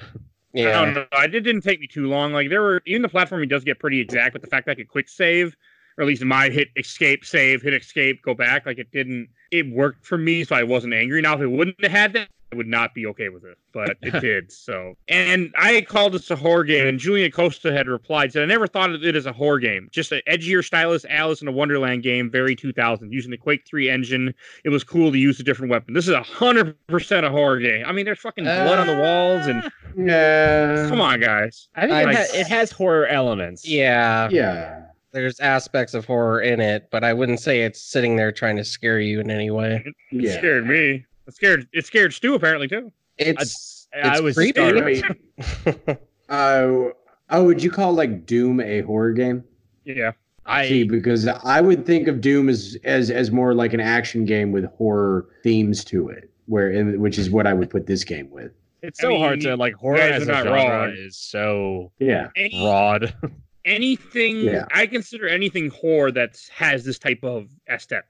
It doesn't have to be scary. It just has to be very depressing, very bloody, very where you don't stuff like that. And I consider it horror. I think by definition it is horror, but the problem with horror is that it's such a broad category where like I'll watch something like for instance like Scream is a horror movie, but Scream is also like I personally would argue Scream is a comedy more than a horror movie. A lot for like the later sequels of a lot of slasher movies I think are more horror than or more comedy than horror. Or like Return of the Living Dead, like that's straight up. Okay, yeah. No, that is a cheesy, campy comedy. It's like a comedy, but it's also horror. With like naked punk chicks up on the gravestones and stuff. Yeah, it's trash. But then also dancing again, guys. All right. They have like Haunting on Hill House, and to finish, like genuinely unnerving. Okay, to finish what I didn't say earlier from Kovacs, he said, "I'm only played the second through. Sadly, I'm a fan despite some flaws. Definitely play this one. I mean, and message me, and I'll tell you how. But I ain't saying it out here. So, and from Buddy Acker, he said, one of my favorite games. I understand why. Like, I completely can understand why. Mm-hmm. And I also posted this in the Laser Time group. Unfortunately, I only got one comment, even though I said I had the Cajun Crippler with me. Only one person. Yeah, right. Get on it, Laser Time. Come at us. I know. I'm ready. Sometimes I think I get a lot of questions, but I got this from Ross O'Brien. Said I never played it, but I always used to look over and be creeped out by the box art and description in the shop. Okay, which I've actually heard that from a lot of people. Is they looked at that box art for so long, and so many people just seem to be like enamored with it. Like even people that have never played it can picture that box art in their head from like Walmart or Circuit City cool or something. Yeah, I love it. Box art. I was considering trying to find a poster of it. Yeah, but like when you think of this game, you can see that image in your head instantly of like her like holding the knife. You know, it's great. So I don't know if anyone remembers this, but back in the day at a place called Blockbuster, it's where you used to go and rent movies. It was a Captain Marvel movie. I remember that. Yeah, they would have these. Yeah, they would have these like posters there, but they were like made of wood. So it would be like the poster printed over the wood, and it would just be actual paint on it, and they would sell them for like $25. And I actually grabbed one, and it was the cover of this game. We had a friend that worked at Regal, and anyone who's ever had a friend that worked in a movie theater, you know that once they are done with the movie, they just kind of give away the poster to whoever's working there. It's one of the biggest benefits to working in a movie theater. So she would just I have several posters for that thing. For that very reason from back in the day. I have Fury Road, all kinds of other stuff. I don't know if they still do that. I feel like they have stopped doing that, but they definitely should keep doing it if they aren't. But yeah, I had a friend who was like she'd give out the movie posters, but everybody there would take like the best movie posters, and the only ones that I had to pick from would be like, do you want like this rom-com that no one watched? I think I you didn't want to take Friends poster somewhere. And Dupree or if you had a Serendipity, I'd be all for that. That's a great romantic comedy. I could imagine you sitting there, Stu, and like one of them's like a horrible rom-com, and the other one's like the third Resident Evil movie, and you're just like, I'll take this rom-com one. Literally, I'll take Sweet Home Alabama. Thank you very much. Well, that was a good movie. Serendipity's better though. I think Serendipity, but I just love Kate Beckinsale, so I can't help it. There was a year where it was like she's an national treasure. Yes. There was a year where it was like you can pick between like. I think it was 2013. It was like, okay, do you want like Man of Steel or 12 Years a Slave? And I was like, I don't really want either of those movie posters. I think having either one of those on my wall would say two very different things about me. Yeah. All right, I got one question to read from a classic gaming Windows group from Steve Young. He said, I remember buying this game back in the summer of 2005. Was a pain to get working on Win2K Pro. I don't know what that is, and taught me how to use a compatibility mode wizard built into modern version of Windows and how said OSES, I don't know what that is, and the Macromedia safe disk copy protection don't get along very well. I have no idea what any of those things are. Well, I'm not a PC guy, so those are certainly some words. Yeah, it's an old sentence for that's partly why I read it. It's a very 2000 sentence.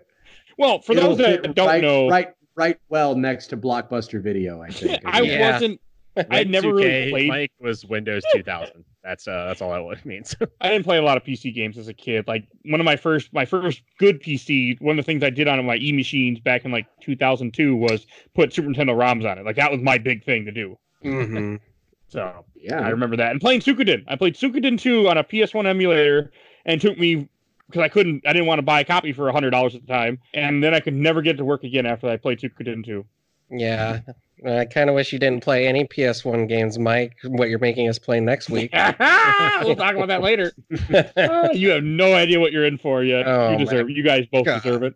Yeah, we do. I'll agree to that. And now I'm in the Alice groups. Like I'm not gonna be able to read all these, unfortunately, because I got a bunch of comments, but I definitely got to read a few because there's some really good memories that people had put here. First one from Geoffrey Landry said, "I have way too much to say on how it shaped my personality and imagination. I would take hours to explain. Like this game probably means a lot to a lot of people, and I didn't realize that." Yeah, I mean, just didn't. From Chelsea, as I was saying, lots and lots of 30-year-old Molgoths. Yeah, probably. Yeah, definitely. Yeah, got a nothing. couple in here. Yeah, awesome. From Chelsea. The one thing I gotta say is, why are old games so difficult? I 100% agree. I love old games, but I love save states. I have never beat Mario 1, never will. Never beat Mario 3, never will. Not legitimately, at least.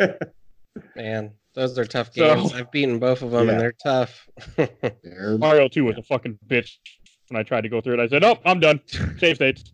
This one from Cammy. We'll say Cammy F. I was 5 years old when Alice came out. My father does shift work at our pulp mill, so many nights he's up late in sleep for the next night shift. Having anxiety disorder induced insomnia, I would sneak downstairs to watch him. This was one of my first gaming memories. I fell in love. It's been almost 20 years, and playing the game still excites me like it did as a child. Mm-hmm. I feel like people would talk about this game more if they could buy it. Honestly, I think that's what's holding it back from being talked about more. It's definitely holding it back. This is a series that I think like could come back really hard, especially now. Yeah, it's just impossible to get your hands on it, which is really too bad. And this is a line, guys. We shouldn't be so hard on EA. They really need to focus on getting Anthem, a game that came out 3 years ago, to work right. Well, no, there's a reason for that. But from Jason Drotsky, he just put a line from the game. Says, "Alice, you've grown, mangy cat, and you picked up quite a bit of an attitude."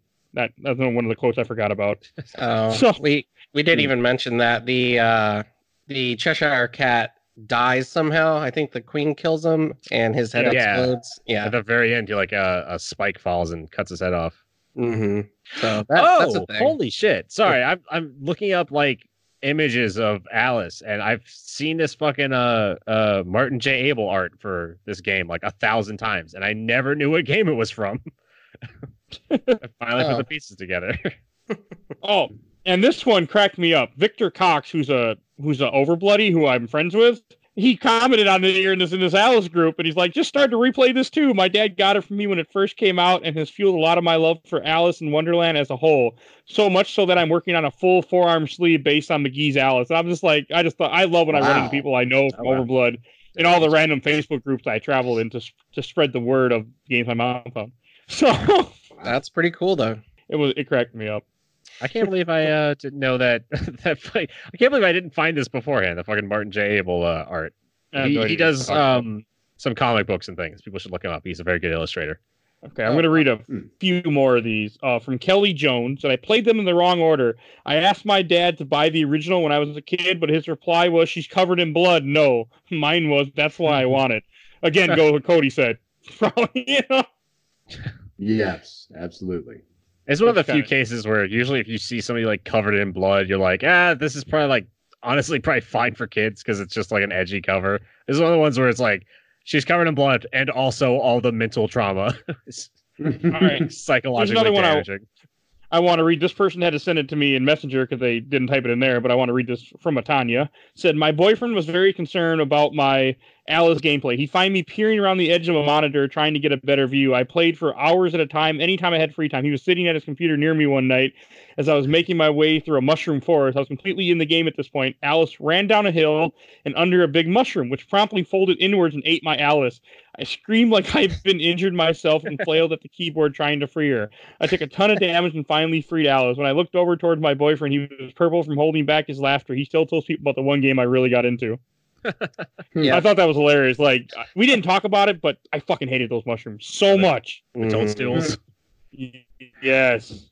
Yeah, they. And the sound Alice makes when she dies is terrifying. I don't know if that bothered anybody else. Yeah. It sounds like It's so strange because yeah. the rest of the game, all the sound design is like really it's not grounded, but it makes sense within the game. It's grounded to the game world. For whatever reason, Alice's screams are real screams. Mm-hmm. Yes. And great work by the VO artist, but yeah, it's just that's fucking it's chilling. It just left me with questions where I don't know if that was intentional or not. I don't know if they said like scream like you mean it, and it'll be the one thing in this game that isn't really like fantasy. Like that's a real fucking scream. Yeah. I have 3 left to read, and we'll wrap up this part. From Rowan Gold. I don't know, I butchered this name. When the game first came out, I played the demo on Netscape because that was the only internet browser my Mac would recognize for that website. Wow, it's talking about fucking old stuff. Yeah, I know. That's why I had to read it. Then I finally found the game at the mall and was entertained that disc said disc 2 as there was no disc 1. I assumed the PC version had 2 discs. I adored the little book of the psychologist notes that came with it and completely fell in love with the art. Got the soundtrack, became obsessed with that too. That's just funny. Plus the Netscape thing cracked me up because some people don't know what Netscape is. That's okay. You knew Netscape, but you didn't know Windows 2000. I also knew, God, what the hell was the free one at the time? Well, I remember some free one. I can't remember the name, and it was terrible. And then it was free, and then it wasn't free anymore. It wasn't. Netscape was Mozilla. Oh God. I remember AOL. I had AOL when I was a kid. Yeah, I know what you're talking about. Netscape got bought by AOL eventually. That's how it went under. AOL's not even around anymore. People still have AOL emails. Every so often in my job, I'll ask people's emails, and I'll get an AOL email. I'm like, wow, you've had this a long time, haven't you? AOL is still technically around. Yeah, but they're owned by going Verizon. to it anymore. Well, no, because they're owned by Verizon. All right. They got bought by Verizon. One. I remember this fact. They got bought by Verizon for $4 billion, which is insane because there was a point where AOL was probably worth like upwards of like $50 billion. Is the one you're thinking about, Mike, called CompuServe? Was that it? Oh God, I can't remember. Oh, I thought it was like Zero or something. It was something free where they made you watch a commercial before it would connect to the internet. I can't remember. Rich would know. He's been on this show because that's what he had. That's why I remember it. All right, that doesn't matter. From Rachel Garza, said, I played it when it originally released in 2000. I still played at least yearly since then, and Madness Returns as well when that popped up. Even managed to win the Dark Horse fan art contest in a tie back right before the second game count in 2011. It was a lot Prodigy, of people was it? love this game. I can't remember. Okay. And last thing, I'm just gonna be remembering all these terrible internet providers we all had. I'll try to find. I'll text Rich after this because he won't respond right now. From Maddie Rose, there's GeoCity. No, it wasn't that. She said, I was 4 when American McGee's Alice came out. I remember trying to watch Little Bear in the morning, and then it would switch to Nickelodeon at 8 a.m., and all of a sudden the Alice commercial would come out and fascinate me. I really should not be on Nickelodeon. I remember going to preschool and talking to my friends about, did you see the scary Alice commercial on the TV? I also remember swearing to one of my friends in preschool that we would never play it because it's scary. 20 years later, now I'm a cosplayer and moderator in this group. And if she does listen to it, that's a really cool cosplay, as I said before in your comment too. Oh wow! But I thought that was went cool. hard back in the day. A lot like this game really, like as Cody said, I'll say it again, like it affected people. Yes. Although I'm gonna fucking say it, fucking nobody hit harder than Cartoon Network. We all thought Cartoon Network was a joke when we were kids, but they do more creative shit than any other fucking channel. Yep. Yeah. I mean, Adventure Time would have never been able to air on any other channel. A show about how nothing matters and nihilism is great. And All right, I don't think we worry should about move on anything to. because we're all going to die one day. I think we should move on to Shelf or Bog. Okay. Okay. I'll go first. Yeah, I'm sure it'll come up. This actually surprised me because when we first picked this, I also was trying to get this off the show originally. I'm like, we can't play this. I can't buy it on Steam. I can't buy it on Origin. I'm like, we don't have PS3s. And Stefan's like, we can get it on PC. I have a copy. I'll send it to you. And finally, I'm like, okay, we'll play the damn game. And I really got I am so happy this was on the show that I was able to finally check off something that has been on my backlog on my list to play for well over a decade. Someday I'm going to play Alice. Someday I'm going to play Alice. I had the opportunity for a while because I bought Madness Returns back when it maybe a couple years after it came out, and I just never got around to it, and probably never would have because I don't really play PC games until this show. And I was just fascinated by it. Like it was not too long for the most part. I enjoyed it. It was so weird and creepy. Why did you enjoy this game? It wasn't too long. Hey, what can I say? I like short games. I honestly do. But that's called being an adult, I think. But it was a really good game, and I'm so glad he picked it, and it's going on the shelf. And will I ever play it again? No, probably not. But I will definitely recommend it to people, and people that aren't on the internet, I will tell them where to find it. Well, I'm glad I picked a game you liked, Mike. You did. Are you ready to go next, Stefan? Or not Stefan? Yeah. What was it? Stefan? Stuffin'. Stuffin'. Start calling him Stuffin'. DJ Stuffin'. Stuffin' JD.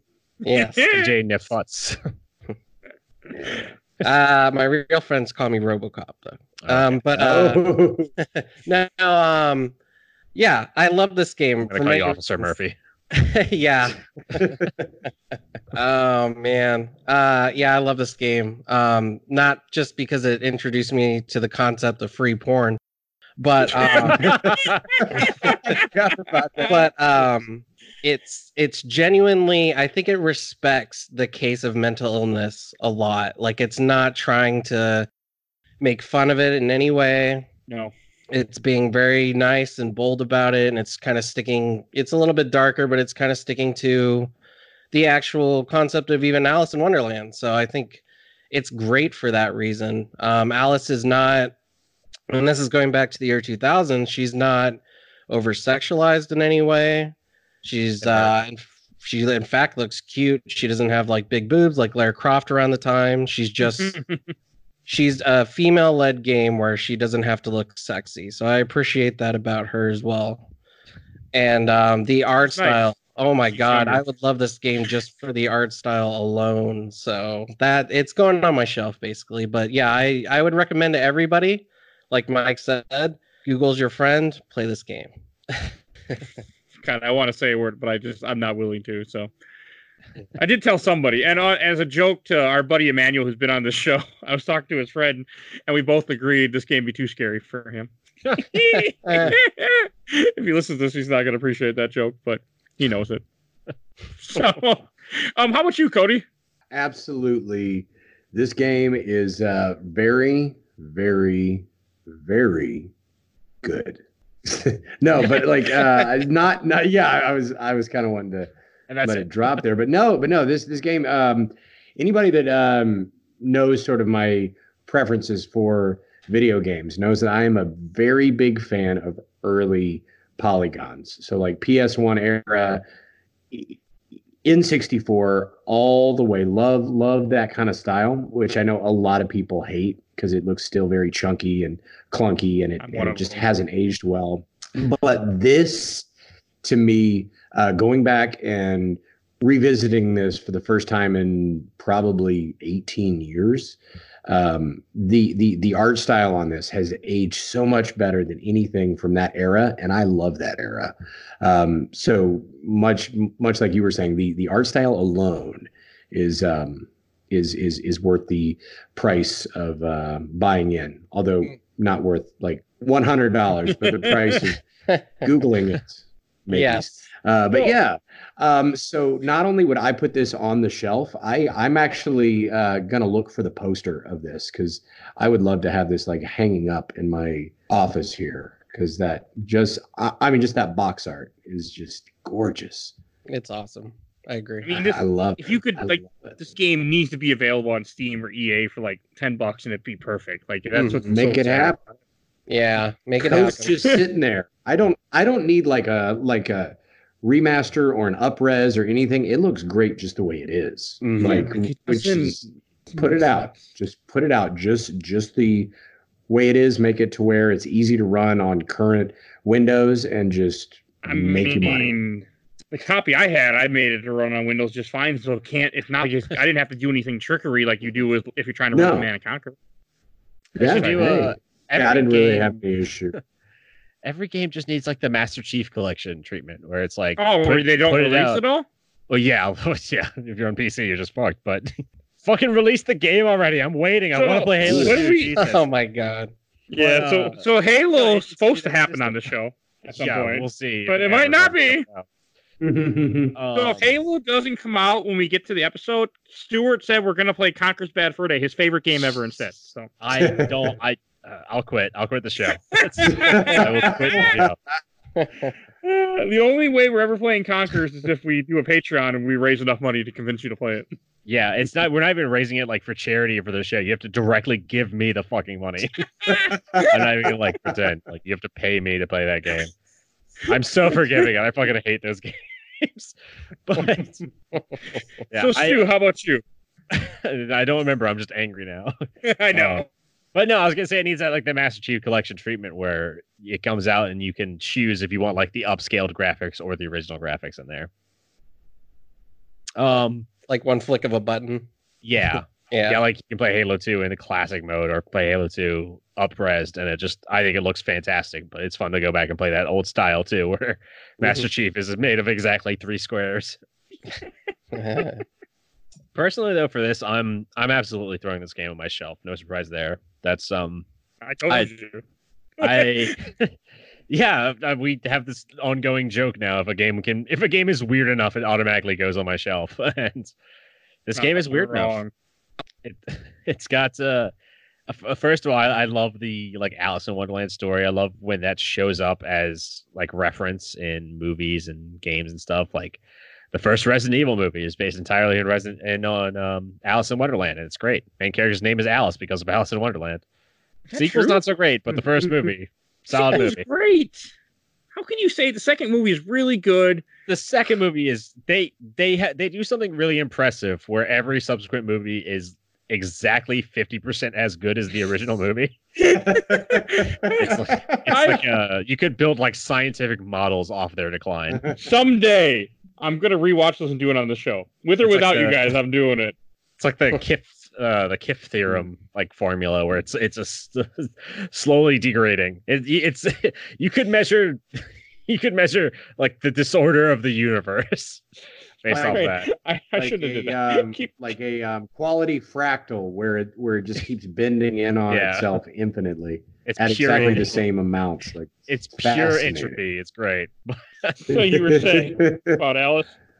I love Alice in Wonderland as a story. I love when that shows up, and I like when games can take something and kind of turn it on its head and do something really interesting with a certain story. And this game, like it's fantastic. It has the Alice in Wonderland aspect in there. It plays around with it and turns it into like an actual good mental, like psychological game.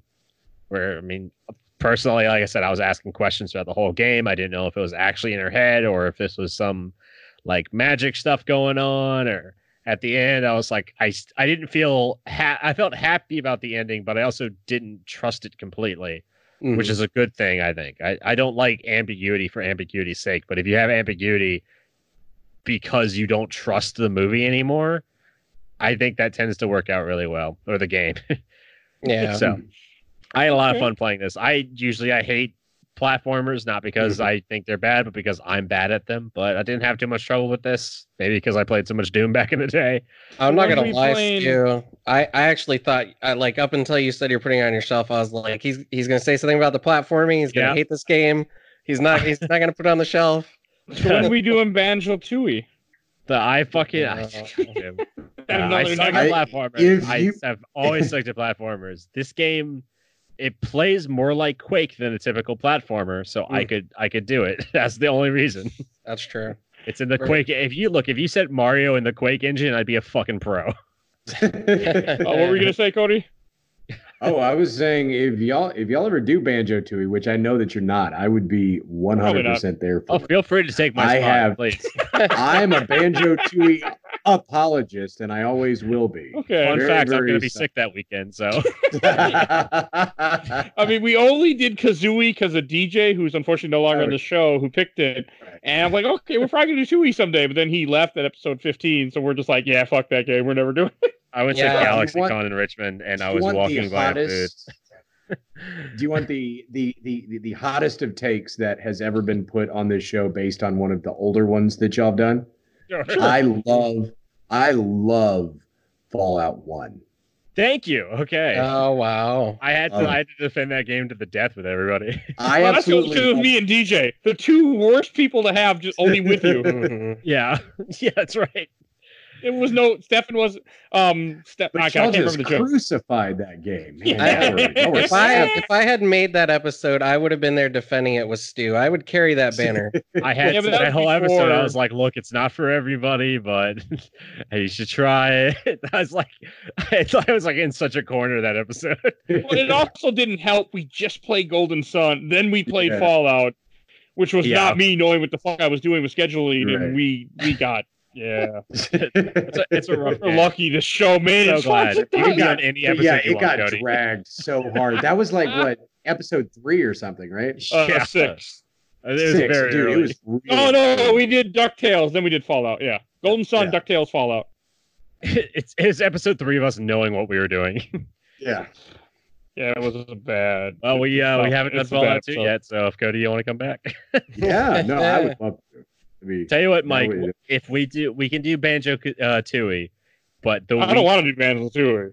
So, I'm sorry, we can do Conker's Bad Fur Day, but the week before we have to do Fallout 2.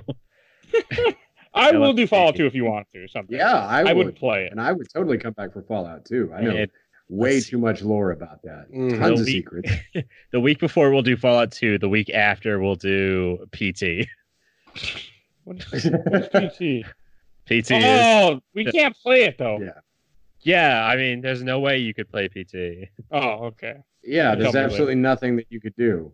Yeah, I Right. thought it I'm- was okay. there are supposedly. I have to look it up, but there are ways that people have saved it. Well, Which yeah. makes sense. Well, and if you just have a friend with it, you can still Yeah. find it. Or tell you what, we'll play Outlast. We'll do Outlast. Mm. If I you don't can like- get through all Look, of Outlast, I will play Conker's Bad Fur Day. And I, No, and it's I, not I accepted. was saying to Mike, I was saying to Mike like last year, if you really want to make the best use of me, get me on either Zoo Tycoon or Oh, wow. like one of the really bad Cabela's like hunting games. 'Cause Oh they my get God, everything yeah. wrong, and I Holy love shit, it. Dude, that's- they're so much. They are so funny. That- I thought it'd be funny to do an episode where we got one of those. Do you remember? I don't know if it was have Cabela's stories. exactly, but they had Some of those the like. Cabela games have like an action dark story to them. I actually bought one for 360 and never got around to playing it, but they do. I thought it'd be really funny if Yes. you got one of those. Do you guys remember those Buck Hunter like Yeah. 2D games that were you got the toy Yes. gun? Yeah. Seriously Mhm. thought about finding a way to like get everybody one of those for the show. Actually, didn't one of those come out on the Wii, I want to say?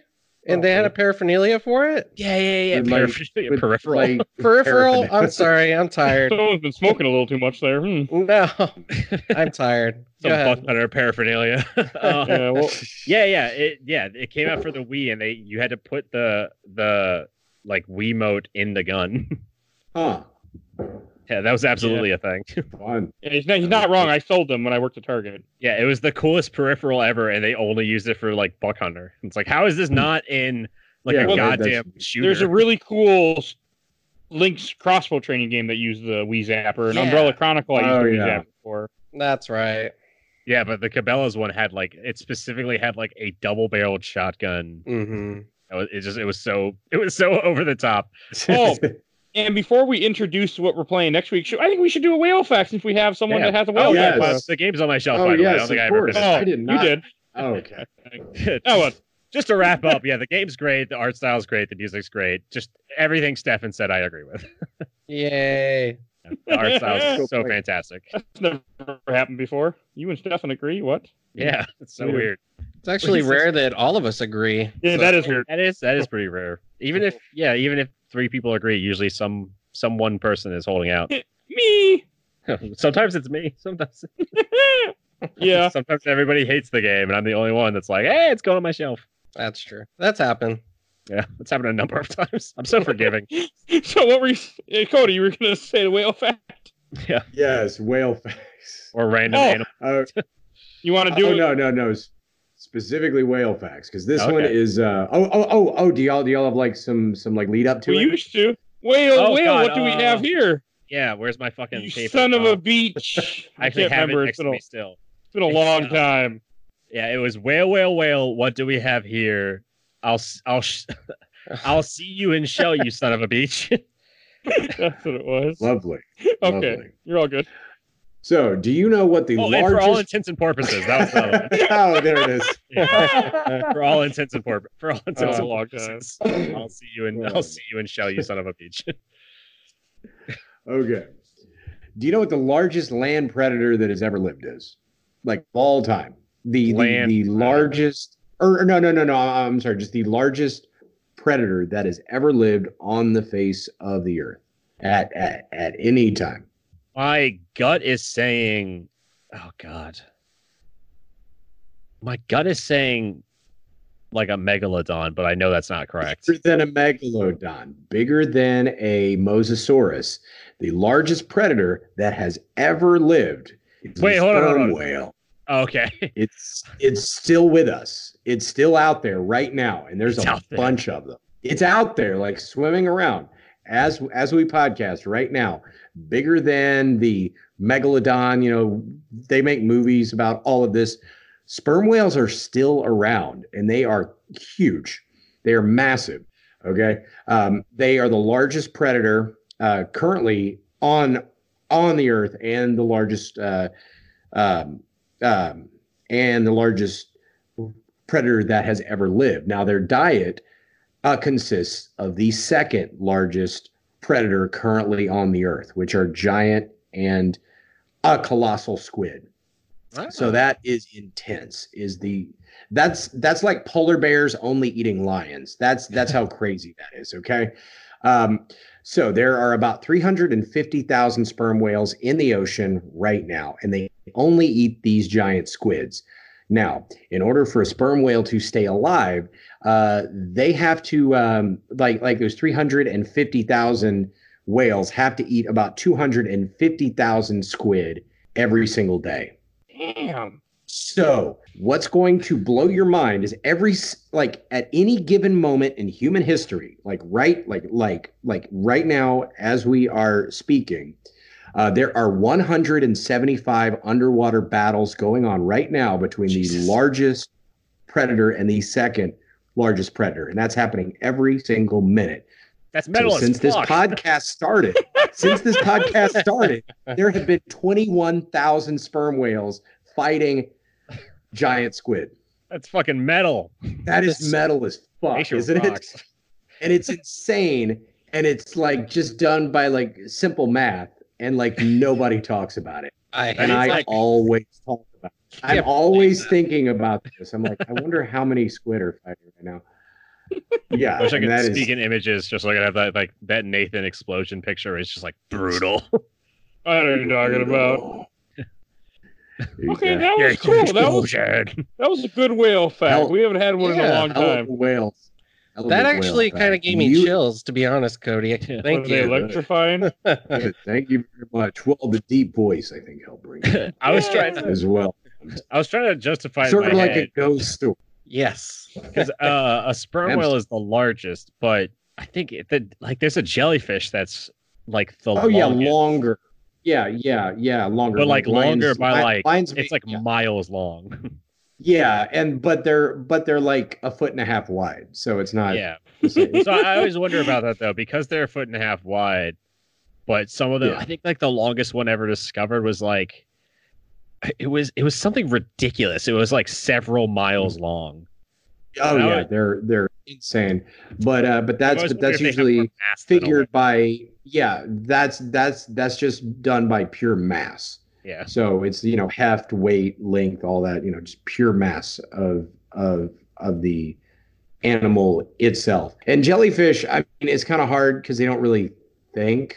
They sort of think, but they don't really think. And they're made up of several different animals, which a lot of people don't know. Is there separate systems that make up just the jellyfish itself? So like man-o-wars, that little floaty part is one different animal, and then the tentacles are something else. Fascinating systems. But they're like fungi. So they're the fungi of the ocean. Yeah. Perfect. So it's kind of hard to say, is that one type of animal? Because some folks say it is, or most folks say it is, but some folks say it isn't. And then if it's a predator, what's really doing the thinking to feed everything else? So that's kind of a tricky type of thing to figure out as well. Like, or is like a blue whale a predator, even though it only opens its mouth and like krill just go in there? He's not really hunting krill. He just swims through his food, even though the krill are little tiny shrimp. So a sperm whale is absolutely a predator because it hunts things down. It chases down giant squids and just murders the fuck out of them. Hey, actually, the last couple of years, we actually discovered that we have our own little jellyfish. We have these sea nettle jellyfish, and someone discovered that like sea nettle jellyfish are all over, but the ones in the Chesapeake Bay are like a distinct species they found out. So there's no Chesapeake Bay sea nettle jellyfish that is all ours. Nice. Aren't you lucky? That's a nice little claim to fame. Yeah. I don't know why, but this reminded me of that South Park joke with the guy. He's like, see that whale over there? I'm gonna go stick my thumb up its butthole. Oh yeah. Yeah, I've pretty much based my entire career around that one sentence. Oh, yeah. There are many pictures of me like palpating cows with like where I'm up to my shoulder, like in a butt.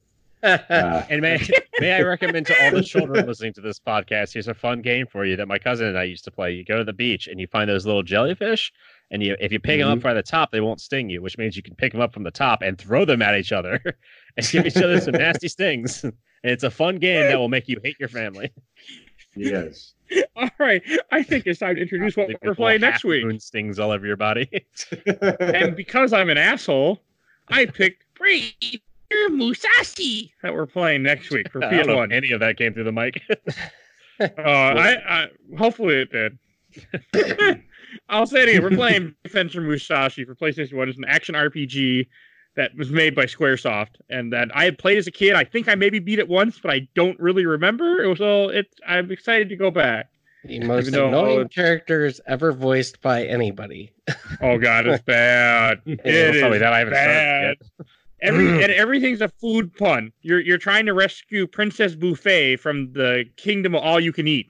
And Butler Livers is one of the characters. This might backfire on you, Mike, because that just means I will be making Dragon Ball references the entire episode. So, no, sounds like you didn't consider everything when you picked that game. I did not consider that. All right, and before we wrap up, Cody, do you have anything you want to plug real quick? Yeah, if you want to find me on almost anything on social media, just search Cajun Crippler, which is all just one word, CAJUNCRIPPLER. Whether that's on Twitter or Instagram, I'm starting to try to pay attention to that. Me and Shane Moss, who does some stand-up, just ran around the ranch recently and petted rhinos and stuff, so I got some cool pictures from that. Other than that, it's just pictures of me. It's just me going on various travels. I go a lot of places. I take pictures of a lot of animals, so check me out there. I am on Twitter, but the most interesting thing I've done in the last year is I called Riley Green out for being dumb. And if you don't know who Riley Green is, then good for you. Don't bother looking him up. He had the worst country music song of last year. It's called I Wish Grandpa's Never Died. It's just as bad as it sounds. So I called him out. Virginia Beach not too long ago, and I learned about him, and I wanted to kill myself. Yeah, Riley Green sucks, and he was racist during the Super Bowl, so I called him out for that, and then I got off of Twitter again. So you can look at my stuff there, but I very rarely do anything. You can look for Cody LeBeau on YouTube. I'm going to be starting up some more stuff there. I'm building a computer that's better at capturing video. So as soon as I'm done with that, look out for me playing a bunch of N64 games and wrestling alligators on there. Check out the Laser Time Facebook group, where I'm very active. I often say that you can always tell when I'm having a smoke or I am dropping a deuce, because it's like 20 memes just show up in 5 minutes. And you go, oh, well, Cody must be pooping. Like the Area 51. Check that out. Yeah, Area 51. Right, you just summer. wouldn't stop. I was like, this is hilarious. I literally, I think I did 51 memes in one day just for that. And I'm like, all right, guys, this is the 51st meme. I have to stop for the day. And then I did like another 51 of those. For those that don't know, it was during the time when they said they were going to raid Area 51. They can't shoot all of us. And all the memes that came out of that wonderful event that never happened. So it happened. And I was working. Working overtime. No one charged them. That was crazy. A bunch of just showed up and did they all just went up there and like got drunk. It was funny. Yeah. But dude, I was I'd forgotten about that. But yeah, I was going solid with that bit.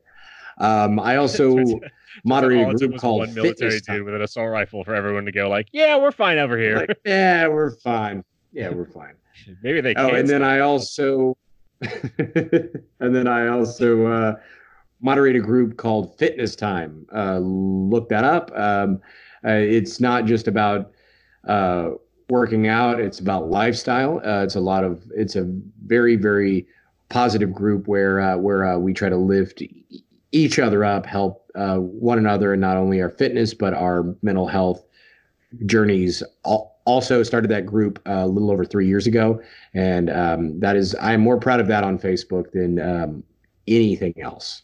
All right. So check us out if you want to check that out. But otherwise, Cajun Crippler on Untapped or Insta or farmersonly.com. It's all the same thing. So find me there.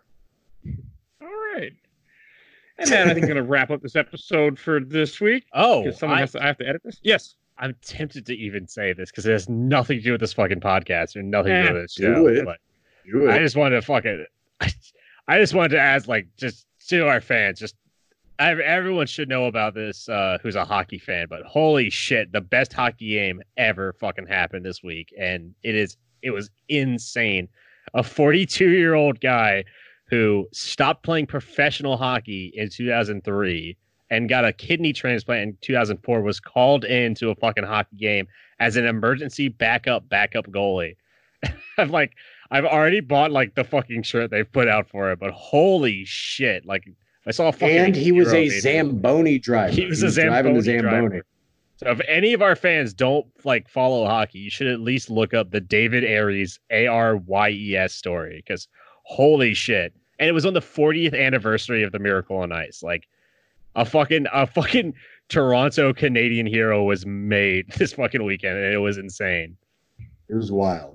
I didn't know you were a hockey fan, Stu. Oh, it was the craziest thing. We were all like, we were playing a game, and some person was in our Discord, and they're a massive hockey fan. They were talking about it, and they were talking about the game so much. They were like, holy shit, they're bringing in this guy.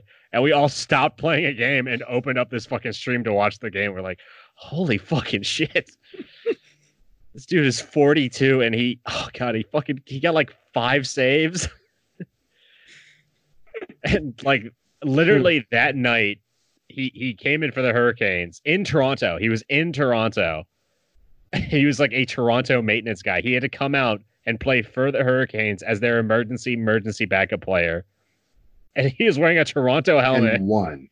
And they fucking won. And he got like 5 saves and killed it. And the interview they did afterwards was great because he's so Canadian. He was like, yeah, I'm just happy to be out here. Eh? They called me out to play some hockey, and I always like playing some hockey. Great. I think that wraps up this episode of Games My Mom Found. I want to thank everyone for listening. I want to give a quick shout out to our awesome intro and outro, courtesy of Bulby, aka Mike Stoney, from his EP Bite the Bullet song. It's a Cool Kid Squad. You will see a link in the YouTube for his YouTube in the show notes. Also, please follow us on Facebook, Instagram, and Twitter. We're at Games My Mom Found or at My Mom Found, something like that. I don't understand Twitter, but I constantly posting images of the upcoming games, usually when I'm not overworked. So you can see things, kind of get an idea of what we're going to be talking about, and maybe get you excited for the upcoming things that we're doing. Plus, We do a lot of comic episodes. We do a lot of movie episodes. To one of our listeners who's actually a co-host with me on my MCU thing I'm trying to do, Michael Hughes, didn't even know we did Double Dragon. I was like, how do you... I post this stuff everywhere. So scroll through it. You might see something you didn't even know we did, and then we covered it. You get some laughs out of it. Also, we are... Well... that's about what I want to say on the air. So I want to thank everyone for listening, and we will see you guys next week. Bye. Bye, everybody. Bye. Watch hockey.